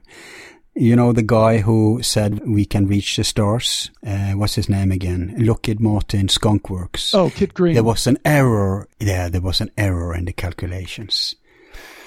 But we've solved it. I'm down with all that, but it doesn't take away from the fact that it's kind of like, and just so people, I think this is still an interesting discussion to have, but it's kind of like the Galileo thing, or it's really more like the Isaac Newton thing, right? It's like Isaac Newton still had some laws that kind of work. You know what I mean? Even though they lose their explanatory power once you get down to the very quantum level, or when you get up to the other. They don't. The EU people are much more Newtonian, actually. Well, they're good approximations. So let's say that about quantum physics, that it's a better approximation for how to do things, because that was really the only point. But why are we discussing quantum physics? Well, you were going somewhere, and I hijacked. Right. The reason that I was discussing it is really it gets back to the shut up and calculate, and the allure of shut up and calculate, the almost irresistible allure. And by that I mean this idea that we have the math, we've calculated it, this is how it works. And yet when we step back and look at this from a spiritual perspective in the way that we were talking about in the first segment, that can't possibly be true. Right? I mean, it just can't possibly be true. It can be true in this, again, if you don't take it too literally, in this simulated game that we're playing. Yeah, we can develop all sorts of rules that kind of work mathematically most of the time, but it's just a freaking game. It's not real reality. And I think that is the spiritual shut up and calculate, to say that I think we have to be very mindful of and not fall for that trap that, oh no, this is how it works. This is what the devil is doing here, or this is what Lucifer is doing here, or this is what God is doing here. You know, do we trust anyone who comes back from their near-death experience and says, tell you what, God laid it all down to me now. I got the download. Let me tell you folks what it's all about. No, because the ego is polluting whatever impulses they were in touch with. I much more trust the healing prophets. Have you heard about them? Of course. Yeah, so in ancient times, they had this practice called incubation. And the origin to the word prophet isn't someone who is predicting the future. That's a perversion. A prophet was someone who was able to travel to the other side without dying. But not only that, he also, or she, had to come back with, and this is very hard, something objective, which is valid to everyone. You know, today's religions are one man's psychotic visions and have no practical bearing on the rest of us, and we have to believe in that. But here, they had to come back with something all valid and that could be used in the world. Parmenides is an example of this. So they used these incubations, Hesha-style incubations. They went to the other side and they came back with something, a message, whatever. And to do that, they had to work on themselves for decades. Like yogis, we've discussed this before. They had to lie dead, like in complete silence without moving for many days. In complete darkness, in complete silence. So I would trust them when they come back with something. But any random human being who's lost in the big picture of what's going on. We have enough with ourselves, and then something happens that we don't understand. I don't care if it's a near-death experience, or out-of-body experience, or a miracle, or a UFO encounter. I don't care. I don't put value in their interpretations. I do put value in the reality of their experience and the seriousness of that. And I do also put value in research that tries to find common denominators across culture and time. Yeah, right. And all that stuff. But the most value I put in those few souls who were able to go back to the source and return to us. And that's why we have knowledge today, which is completely in harmony with the best science about death. We have death books from ancient times in different cultures, even in the West. The Eleusinian Book of the Dead, the Egyptian Book of the Dead, the Tibetan Book of the Dead. Fantastic. Big accounts that's not very practical because they use the mythical and magical language, but you have to decode it and translate it to our modern mode of thinking. But we are reaching the end, and I want to ask you about your book first, but you have a comment to this and then we go to your book? I think that was just extraordinary. Excellent. I love it. Hey, you just said we were going to kind of wrap things up by talking about book a little bit. Your book, but I was talking about interpretation of going by literal, believing their experiences. So I asked if you had some more comments on the bigger picture. Well, yeah, and I think you were then touching on all the different places that we can go to find that in all the different traditions in the church. Right.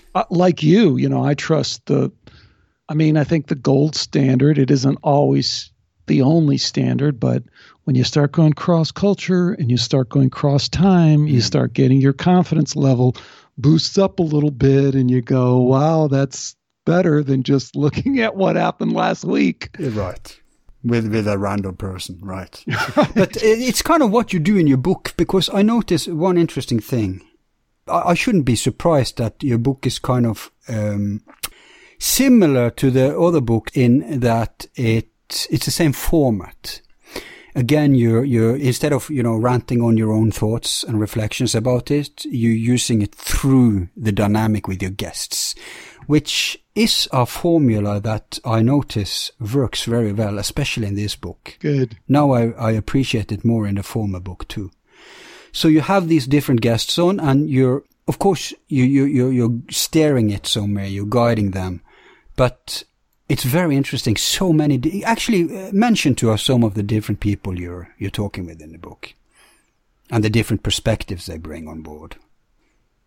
Well, I think as we kind of touched on, I kind of start with the FBI agent who did undercover work with NAMBLA. And, part of the reason that I started there, and it has an interesting, I think, connection to this show, because as I mentioned, and I just can't stress how serious I am about this, your show really has a unique voice out there in terms of your willingness to dive deep into these. I mean, we're doing 4 hours here. And when I first talked to you and you said, you got to go, that was your first thing to me is, you got to go long form. You got to go long form. And I was like, man, what are you talking about? 40 minutes is enough. It's really not. No. And I think I've kind of learned that from you. And the other thing I love is that you have this kind of broad open-mindedness about, for example, like conspiracies. And yet we didn't talk about anything about conspiracies. We spent the whole time talking about philosophical and spiritual stuff.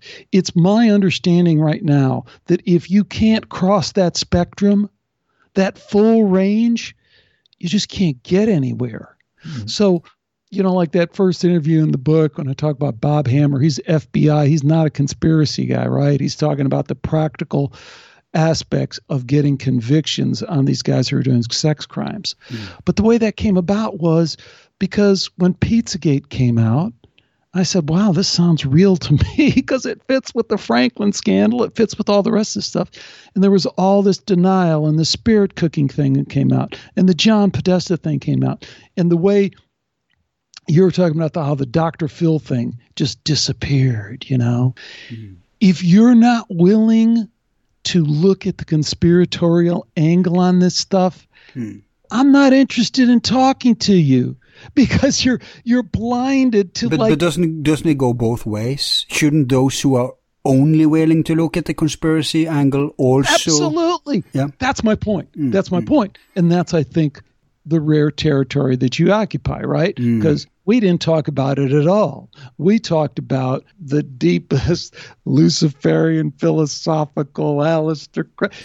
If you can't cover that zone, try and cover that whole thing, then you're not going to really be interested in this book, because that's what I'm interested in. You know, the book is about why evil matters. Not here's another example of evil. It's that it matters because you've been conditioned to look away.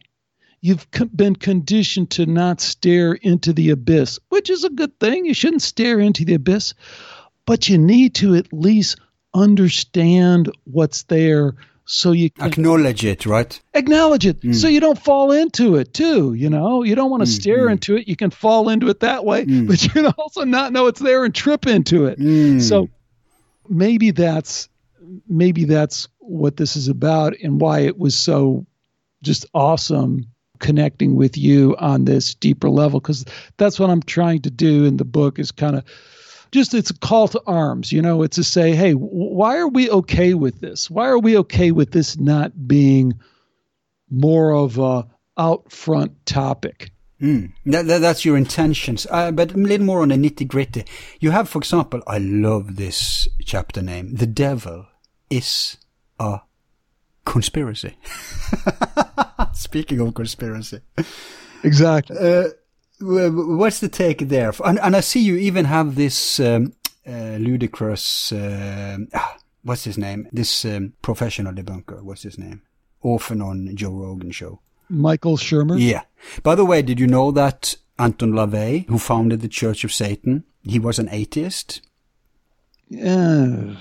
No, it's true. The ultimate Satanism is not all atheists are Satanists, but they share the thing that, look, we only believe in here and now. We only believe in the ego and in the immediate pleasure of the ego, and we don't care that it's the right of the ego to fulfill its needs and desires, no matter other egos. So that's the whole philosophy of Anton LaVey. Nobody in the occultism took that serious. They were laughing. Oh, he's just a circus artist who's trying to make money here. He wrote the Satanic Bible, blah, blah, blah. But that's the rationale of his, and you shouldn't scoff of it, because it shows you how close some forms of atheism or materialism actually can be to this energy, just as Catholicism. Oh, totally. I totally agree with that. But not necessarily, right? Because like one of the things I point out in the chapter, and the whole chapter isn't about Michael Shermer, but it's really, in that chapter, it's a chapter with the NDE, near-death experience researcher, David Sunfellow. And I start by saying, you know, I told David, you know, I just had an interview with Michael Shermer. He goes, oh my God, I cannot stomach that guy. I cannot listen. And I said, you know, I get that, you know, and because he completely mishandles the near-death experience research. He doesn't get it. He mishandles everything. He's a pseudo-intellectual. Right. Okay. He's entertaining. That was my pushback. Okay. I go, as a frenemy kind of thing, he's entertaining. We need to be entertained. What role he's playing in the overall scheme, I don't know. I understand why he grates on your teeth.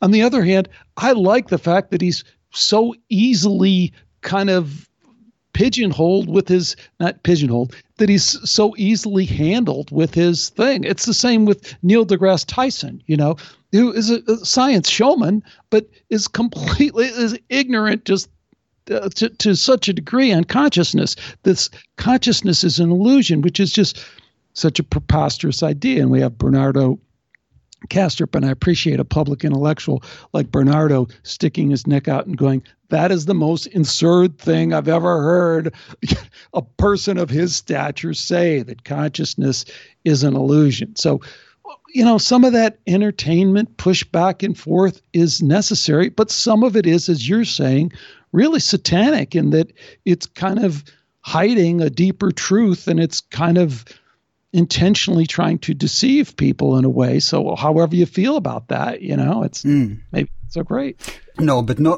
it's important that you said no, not necessarily, because, some of the best people in the world are probably atheists. So no groups, okay? No groups. Is it one thing you need to take away from this talk today, folks, practically speaking, is that the false dichotomy will try to lure you into groupthink. Mm-hmm. But it's always a responsibility at the individual level, which is why I'm saying to you, look into your own soul if you really want to battle evil.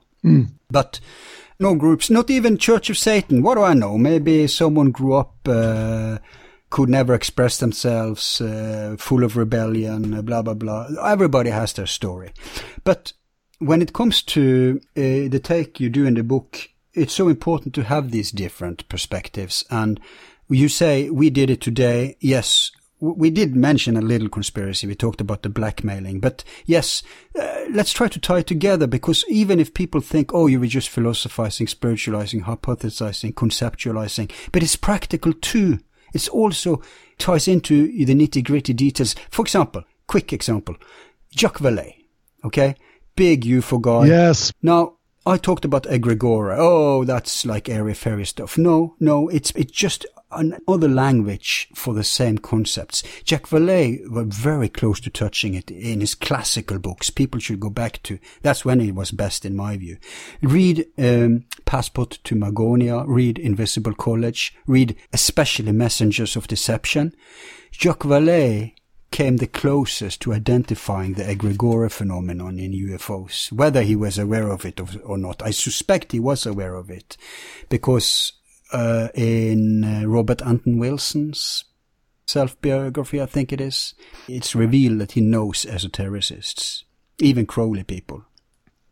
Right. The only problem with that, and I interviewed Jacques Vallée, and he's in the book, although I don't think I was able to send you the clip from there, but he's also misunderstood as being purely a consciousness ET explains all kind of thing. Yeah. He's not. He's also a guy that collects samples of strange material that seem to be from craft from other universes, Yeah, he's not an either-or guy. I agree. He is not an either-or guy, and therein is the deeper discussion that we're having. So, yeah, we are co-creators of this reality and the tulpa and the egregore. But consciousness doesn't do it, because in the egregore concept, it's materialized. It can be materialized. Well, we just, I think, I get that. I just don't hold on to that too tightly, because I don't know how it works.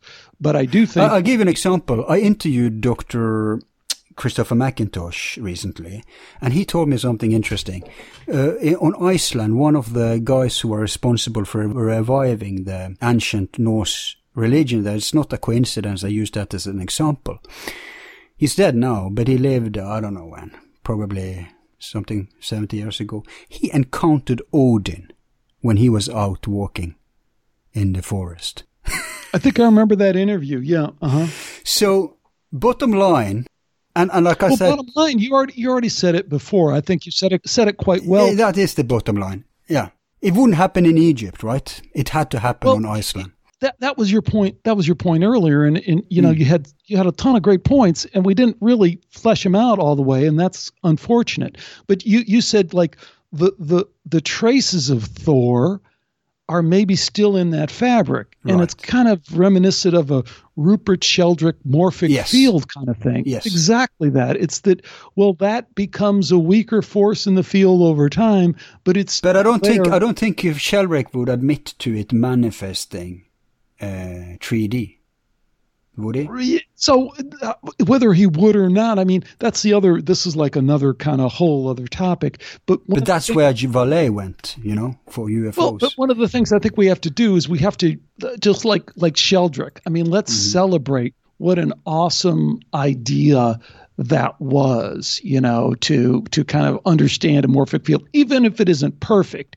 I sometimes get mad at people like Jeffrey Kripal was on the show, and Jeffrey Kripal is a gift. He's a genius. He's terrific. So if I get mad on him because he kind of is too accepting of the rut in the road that religious studies has fallen into, we got to be able to not knock people down and really lift them up and say, wow, isn't that awesome what that person has done? Yeah. And at the same time, be able to say, I wish Joseph Farrell would own up to his idea that the 1947 crash shot at Roswell was Nazis. That's your beef with him. I mean, he tries to backpedal from that, but he can never completely go, oh shit, how did I ever believe that? You know what I mean? No, he believes it. I agree with him.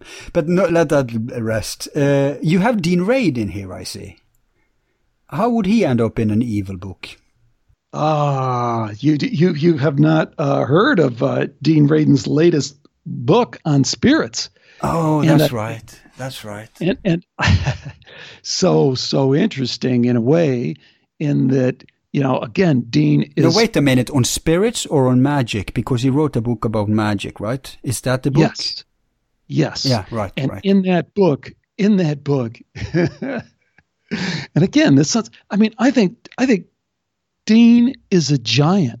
We stand on the shoulders of Dean Radin and the huge contribution he's made, shifting us pivot point from this shut up and calculate craziness that we're so consumed with. He is an absolute giant.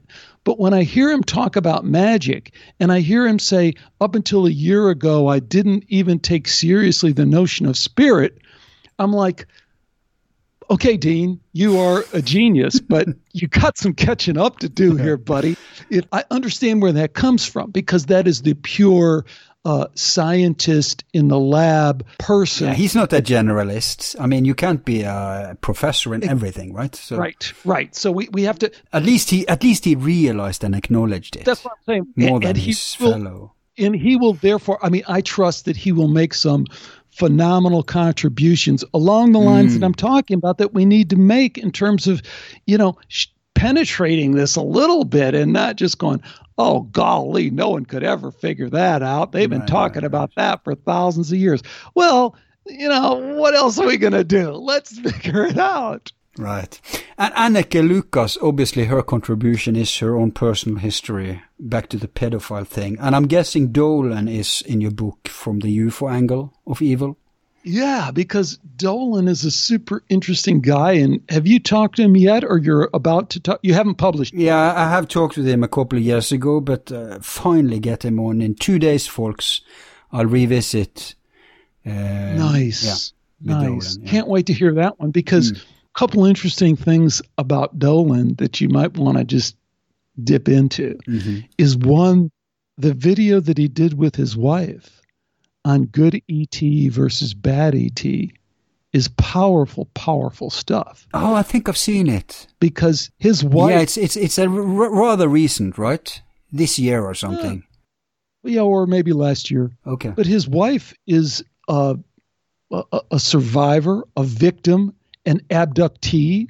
Oh, wow. She would not consider herself an experiencer. And that is a question that I asked Richard, and that's what he said. And her account is that it was not, voluntary on any level that she understands it, and that represents evil in the way that she thinks about it. And Richard, I think, was pretty firm on the idea that there's a certain naivete that emerges in the UFO community that wants to see ET as light and love and wants to therefore ignore some of these other things. The other thing that I think is interesting about Richard and the story he told in my interview, which he's such a, talk about another gift. I mean, we stand on the shoulders of Richard Dolan too, because he is a giant. He's just done incredible work in the UFO field. But he talks about the story of the after-death communication with his father, who flicked the lights on and off.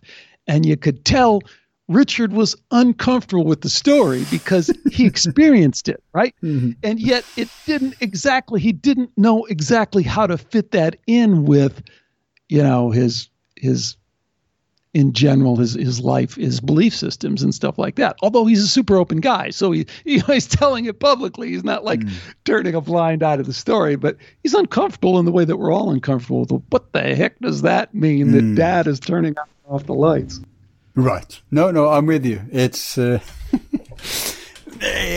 I like Richard's way of thinking, and I like his personality, so it's very vivid in my mind when you describe it here. Dr. Diana Pasulka is in the book. And that is. I booked her. Have you read American Cosmic? She sent it to me. I read parts of it. I was only interested in talking with her for one part of it. Actually, we've touched many of the areas she's into. So she sent me, I'll come on your show, everything. And then she evaporated. She doesn't reply to my mails. And I don't know what happened there. It's impossible to nail her, to get her on. Keep trying, I'd say. Keep trying. I think so. It could just be. I think she's swamped. Yeah, or they go through. I think these guys go through periods of where they feel like they need to get out and do the stuff, and then they go through periods where either their publisher or some other person is saying, no, you need to finish the next book or whatever the hell you're doing. Okay, but if we were like just about to nail the date, she even sent me her book, so I was imagining. Maybe. She is super nice. She is a super nice, sweet person. She's a Catholic, which I don't know how she maintains that, but I mean... No, that's totally okay. There's nice people in every religion. Yeah, I mean, cut that out if you would. Edit that out, because I don't want to sound like I'm snipping at her, but it's like, it's an incredible... No, you're snipping at Catholicism, not at her. You're saying she's a nice person, despite being a Catholic. I don't get it. I don't get it. I don't.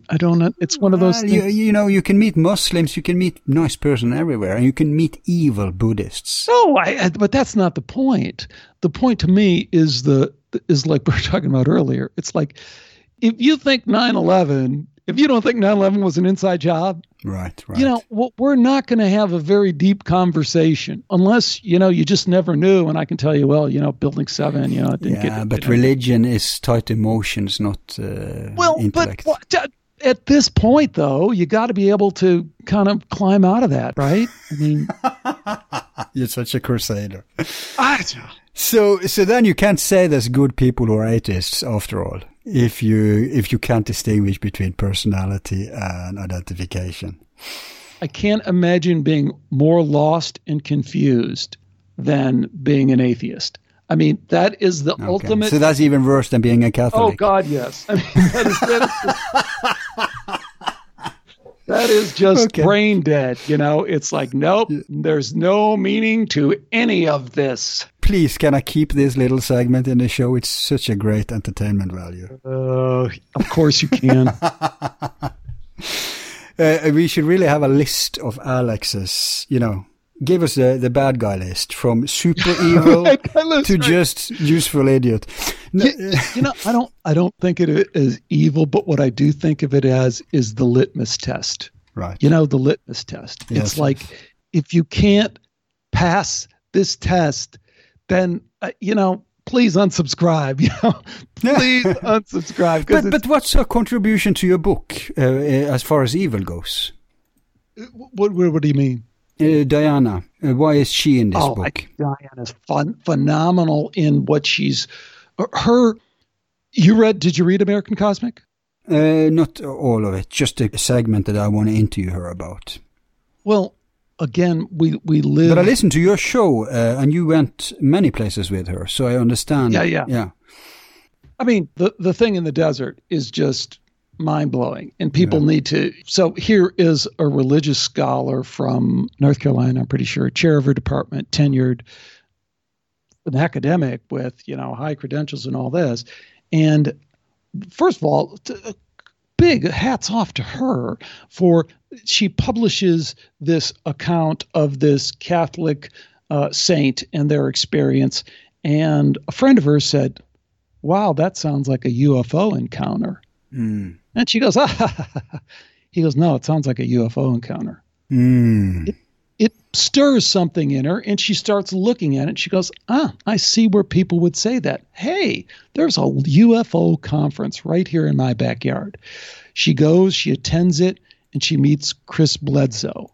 And if anyone hasn't heard the 5-part interview series that Dolan does with Chris Bledsoe, you got to get that under your belt, because it's just critical, I haven't heard it. Foundational kind of understanding of an unbelievable UFO encounter, witnessed by multiple people, him, family, friends at different times, all attest to the same thing.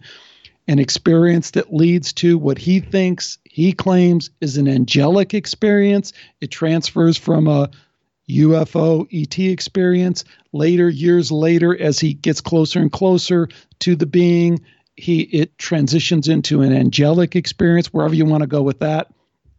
The point being, I digress, man. See, we could talk for more and more. So Diana Walsh Pasulka, Dr. Pasulka, meets Chris Bledsoe, and her mind is blown. Now she's in the game. And the next thing you know, she's out in the desert with a highly regarded academician and with this crazy character who takes on the pseudonym of Tyler Durden from Fight Club. Yeah. And they're looking for space junk in the New Mexico desert, which he routinely finds and reverse engineers into biomedication stuff that allows him to live this lavish lifestyle, fly in Uber jets, and stay at the Ritz-Carlton Hotel and have $1,000 lunches. This is why I want her own. Yeah, can you spell the classified space program? I don't care that her approach it's a crashed UFO. It's still a classified space program. So that's a very valuable contribution. It's amazing that she was allowed to publish it. But if she's tenured, I can see why she's she's doing something unusual in academia. She's searching for the truth. And I can see why, because it's like the Robert Schoch thing, right? She's tenured. So she has the liberty to actually... Most people who became tenured, they are so bogged down, so... Indoctrinated, yeah. Indoctrinated. The truth isn't on their map anymore. But probably the Catholicism saved her. So that's at least one good thing with it. I think you're probably right. I think you're probably spot on. Yeah. But I want to say one more thing about your book. You have heard the old joke. What's matter? What's the matter? No, what's matter? Never mind. Uh-huh. What's mind? No matter. I love it. That's right. Oh, it's perfect. Brilliant. Yeah. Now, I ask you, the title of your book. I don't know if it was deliberate, even better if it wasn't, but it's called Why Evil Matters. 3 words there. Matter, evil, why? That's in reverse. Oh my gosh. Yeah, you were so and that smart. sums up our discussion today. Matter, evil, why? Brilliant. Brilliant. Al, only you could see that. I did not see that. And I think it's a brilliant, insight that you can have on a subconscious level, and then it emerges. So thank you for that. Okay, great. By the way, speaking of reverse, you know that a classical aspect of evil in religion is that it's reversed, right? Yes. It's the reverser. That's why the first thing you should do when you make a book about evil is exactly to have that. And you did it subconsciously. You had that reversal. The evil is to do it backwards and the good is to do it. That's the origin to the, left Yes. and right. Yes. So my last question to you is, why does evil matter? Well, again, it gets back to this thing that we're talking about at the beginning about, the first book was really like, gee, if you're not willing to come down one side or another on consciousness, you have no business doing science. You got to figure that out first. And I guess I feel kind of the same way about spirituality and evil, in the sense that the way I put it is, it's a lens. It's a shock therapy entry point to kind of understanding these parts of human consciousness that are beyond the mind equals brain materialism. There's this extended realm to consciousness that we appreciate, and we need an entry point into it. And I think evil, as strange as it is, can be that entry point. Okay, fair enough. Okay, I think it was a blast, wasn't it? Absolutely, man. Are you kidding? I was so looking forward to this. and it just hasn't disappointed. I had this marked on my calendar, like, and I have to get the audio to this because I'll send it. as soon as you can get it to me, and it doesn't have to be edited perfectly, because there's bits that I want to pull out and, are going to inform and work its way into the book, because I'm still wrapping it up, and there's some critical pieces that we talked about here. Yeah, you'll have part 1 in a week and part 2 in 2 weeks. That's fine, my friend. Anything. Okay, I guess that's it for now then. So thank you a lot for coming on. It was, it wasn't my choice, it wasn't your choice. It was perfect synchronicity.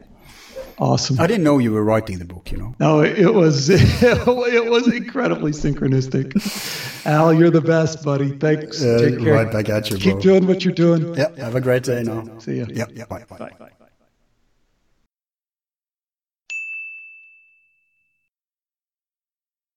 So far today. Now, if you want Alex's full take on the subject matter, I suggest getting his book when it's out. Well, I suppose listening to his many shows about the topic will also give away his own approach. But so much for the everyday perceivable evil. As for the more metaphysical aspects, I'm gonna end this show with a little treat for you. I'm going to read from the autobiography of Robert Anton Wilson, one of the authors of the Illuminatus trilogy. And keep in mind, this is from 1974. This is from a chapter where Wilson describes one of the big shot parties he went to, like, I don't know what to call it, like a esoteric party maybe. I've been to enough of those myself. So it's all sorts of different kind of weird and strange people there. You'll recognize some of them. I'll jump right in. The party was just starting, the kind of noisy party you find only in Berkeley and among hippies and witches practicing psychotherapy without a license. When I was called to the phone for a bitch of a conversation. My caller was a Dr. H, who is a very gifted psychiatrist. It seemed that he was having a bad acid trip, couldn't get control of the anxiety, and wanted my help in dealing with people on bad acid trips. I'd never done it over the phone before. 20 minutes later, when Dr. H was calmed and going off into a good trip, I felt absolutely drained and returned to the living room. Immediately Tom sat down next to me, laughed shrilly, cracked a silly joke and said, "I think I may be going crazy again." He had been in a nut house for a few months, about 8 years before. Tom was convinced finally that he didn't have to go crazy again, that he was the programmer of his own computer, and that it had only been a hallucination that made him think the computer was starting to program him. I was now even more drained, and then Jacques Vallée arrived. I had wanted to talk to Dr. Vallée for several months now, and I immediately kidnapped him into a room which the other partygoers were not informed about. On the way we spotted Grady McMurtry, Caliph of the Ordo Templi Orientis, or OTO, and his wife Phyllis. Tom, still jiggling at inappropriate moments, but no longer sure he was going mad, tagged along. The skeptic had heard Jacques Vallée talk at a conference on science and spirit, sponsored by the Theosophical Society earlier in the year.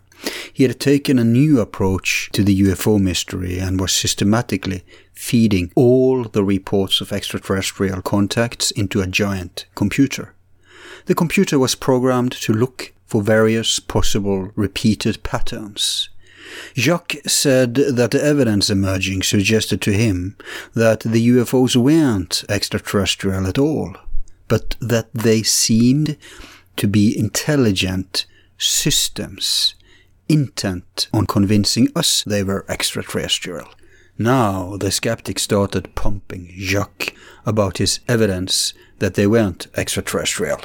He started to explain that, analyzing the reports chronologically, it appeared that they, whoever or whatever they are, always strive to give the impression that they are something the society they are visiting can understand.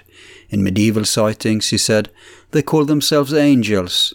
In the great 1902 flap in several states, one of the craft spoke to a West Virginia farmer and said they were an airship invented and flown from Kansas. In the 40s and 50s sightings, they often said they were from Venus.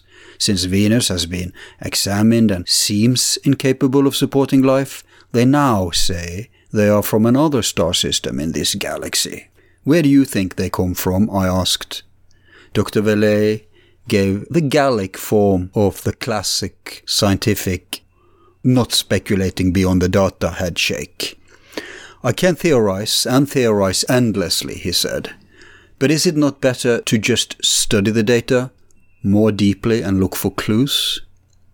You must have some personal hunch, I insisted. He gave in gracefully.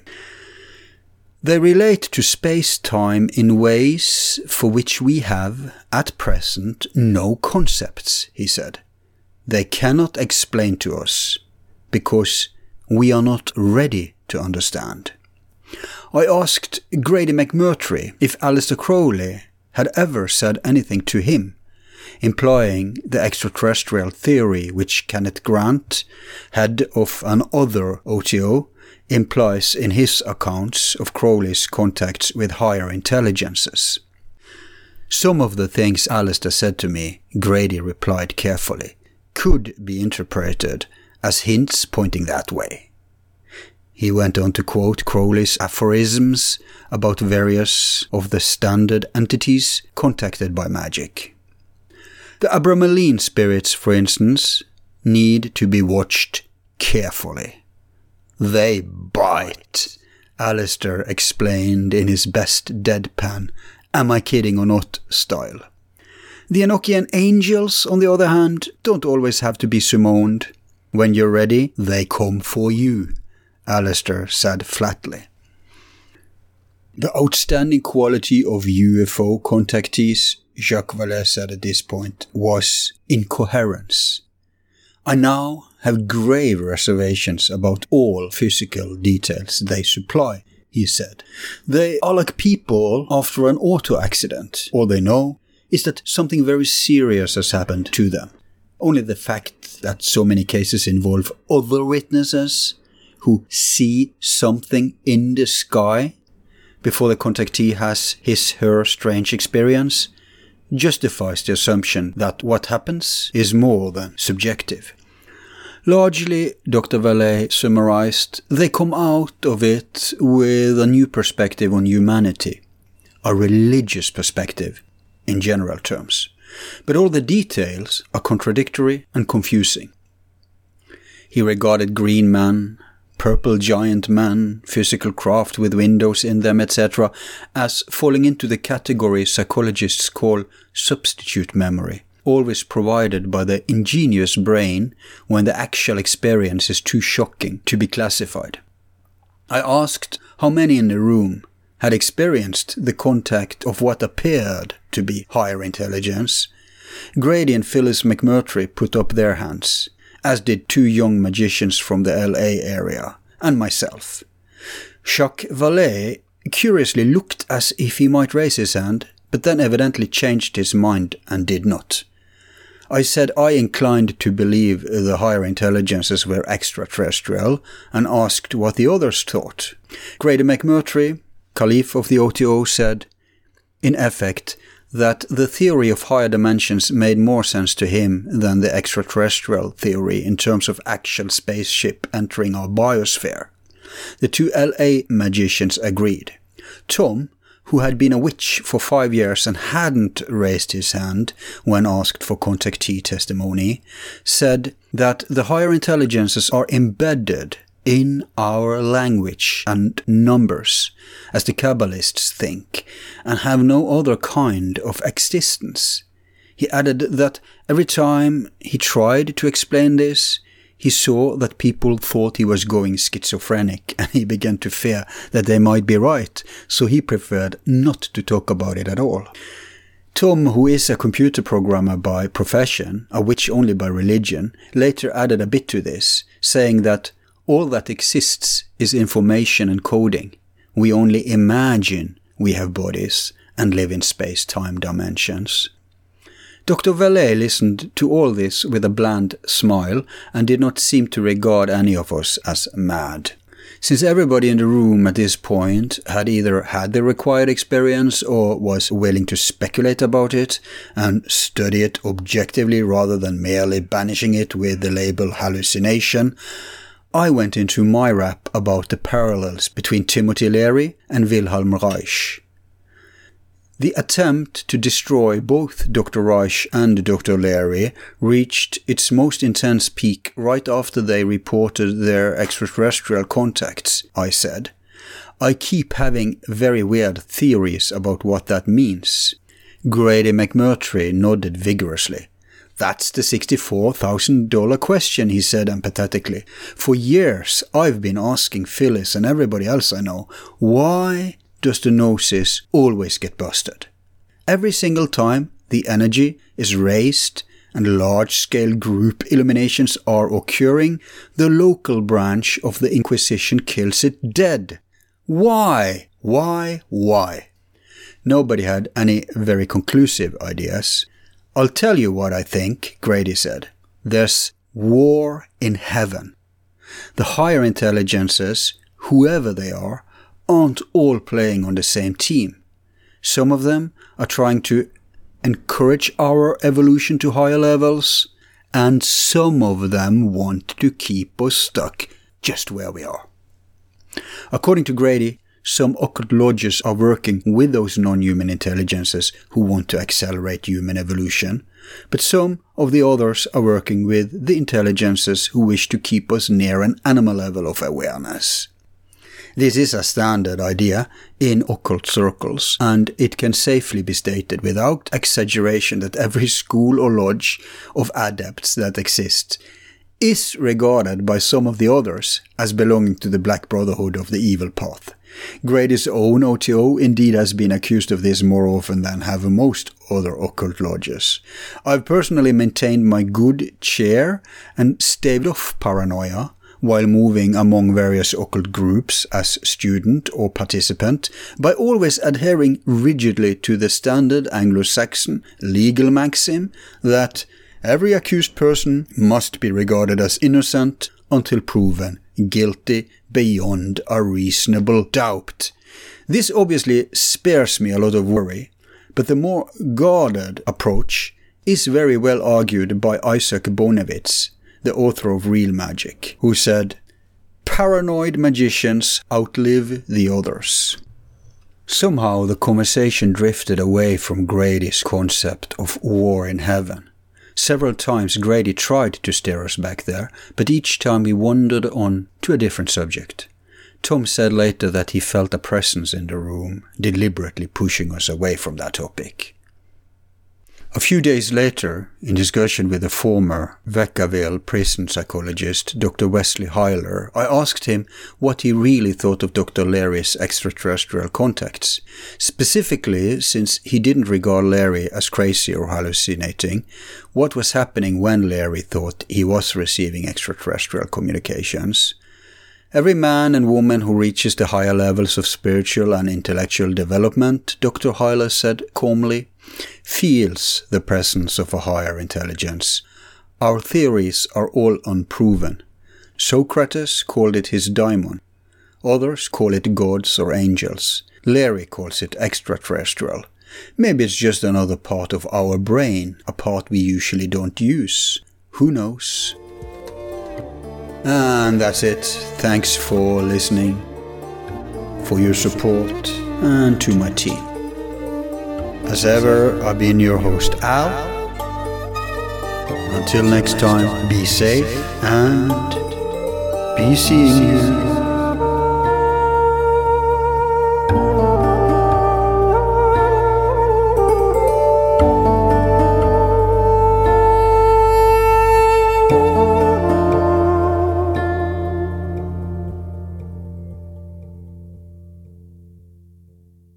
Who is number one?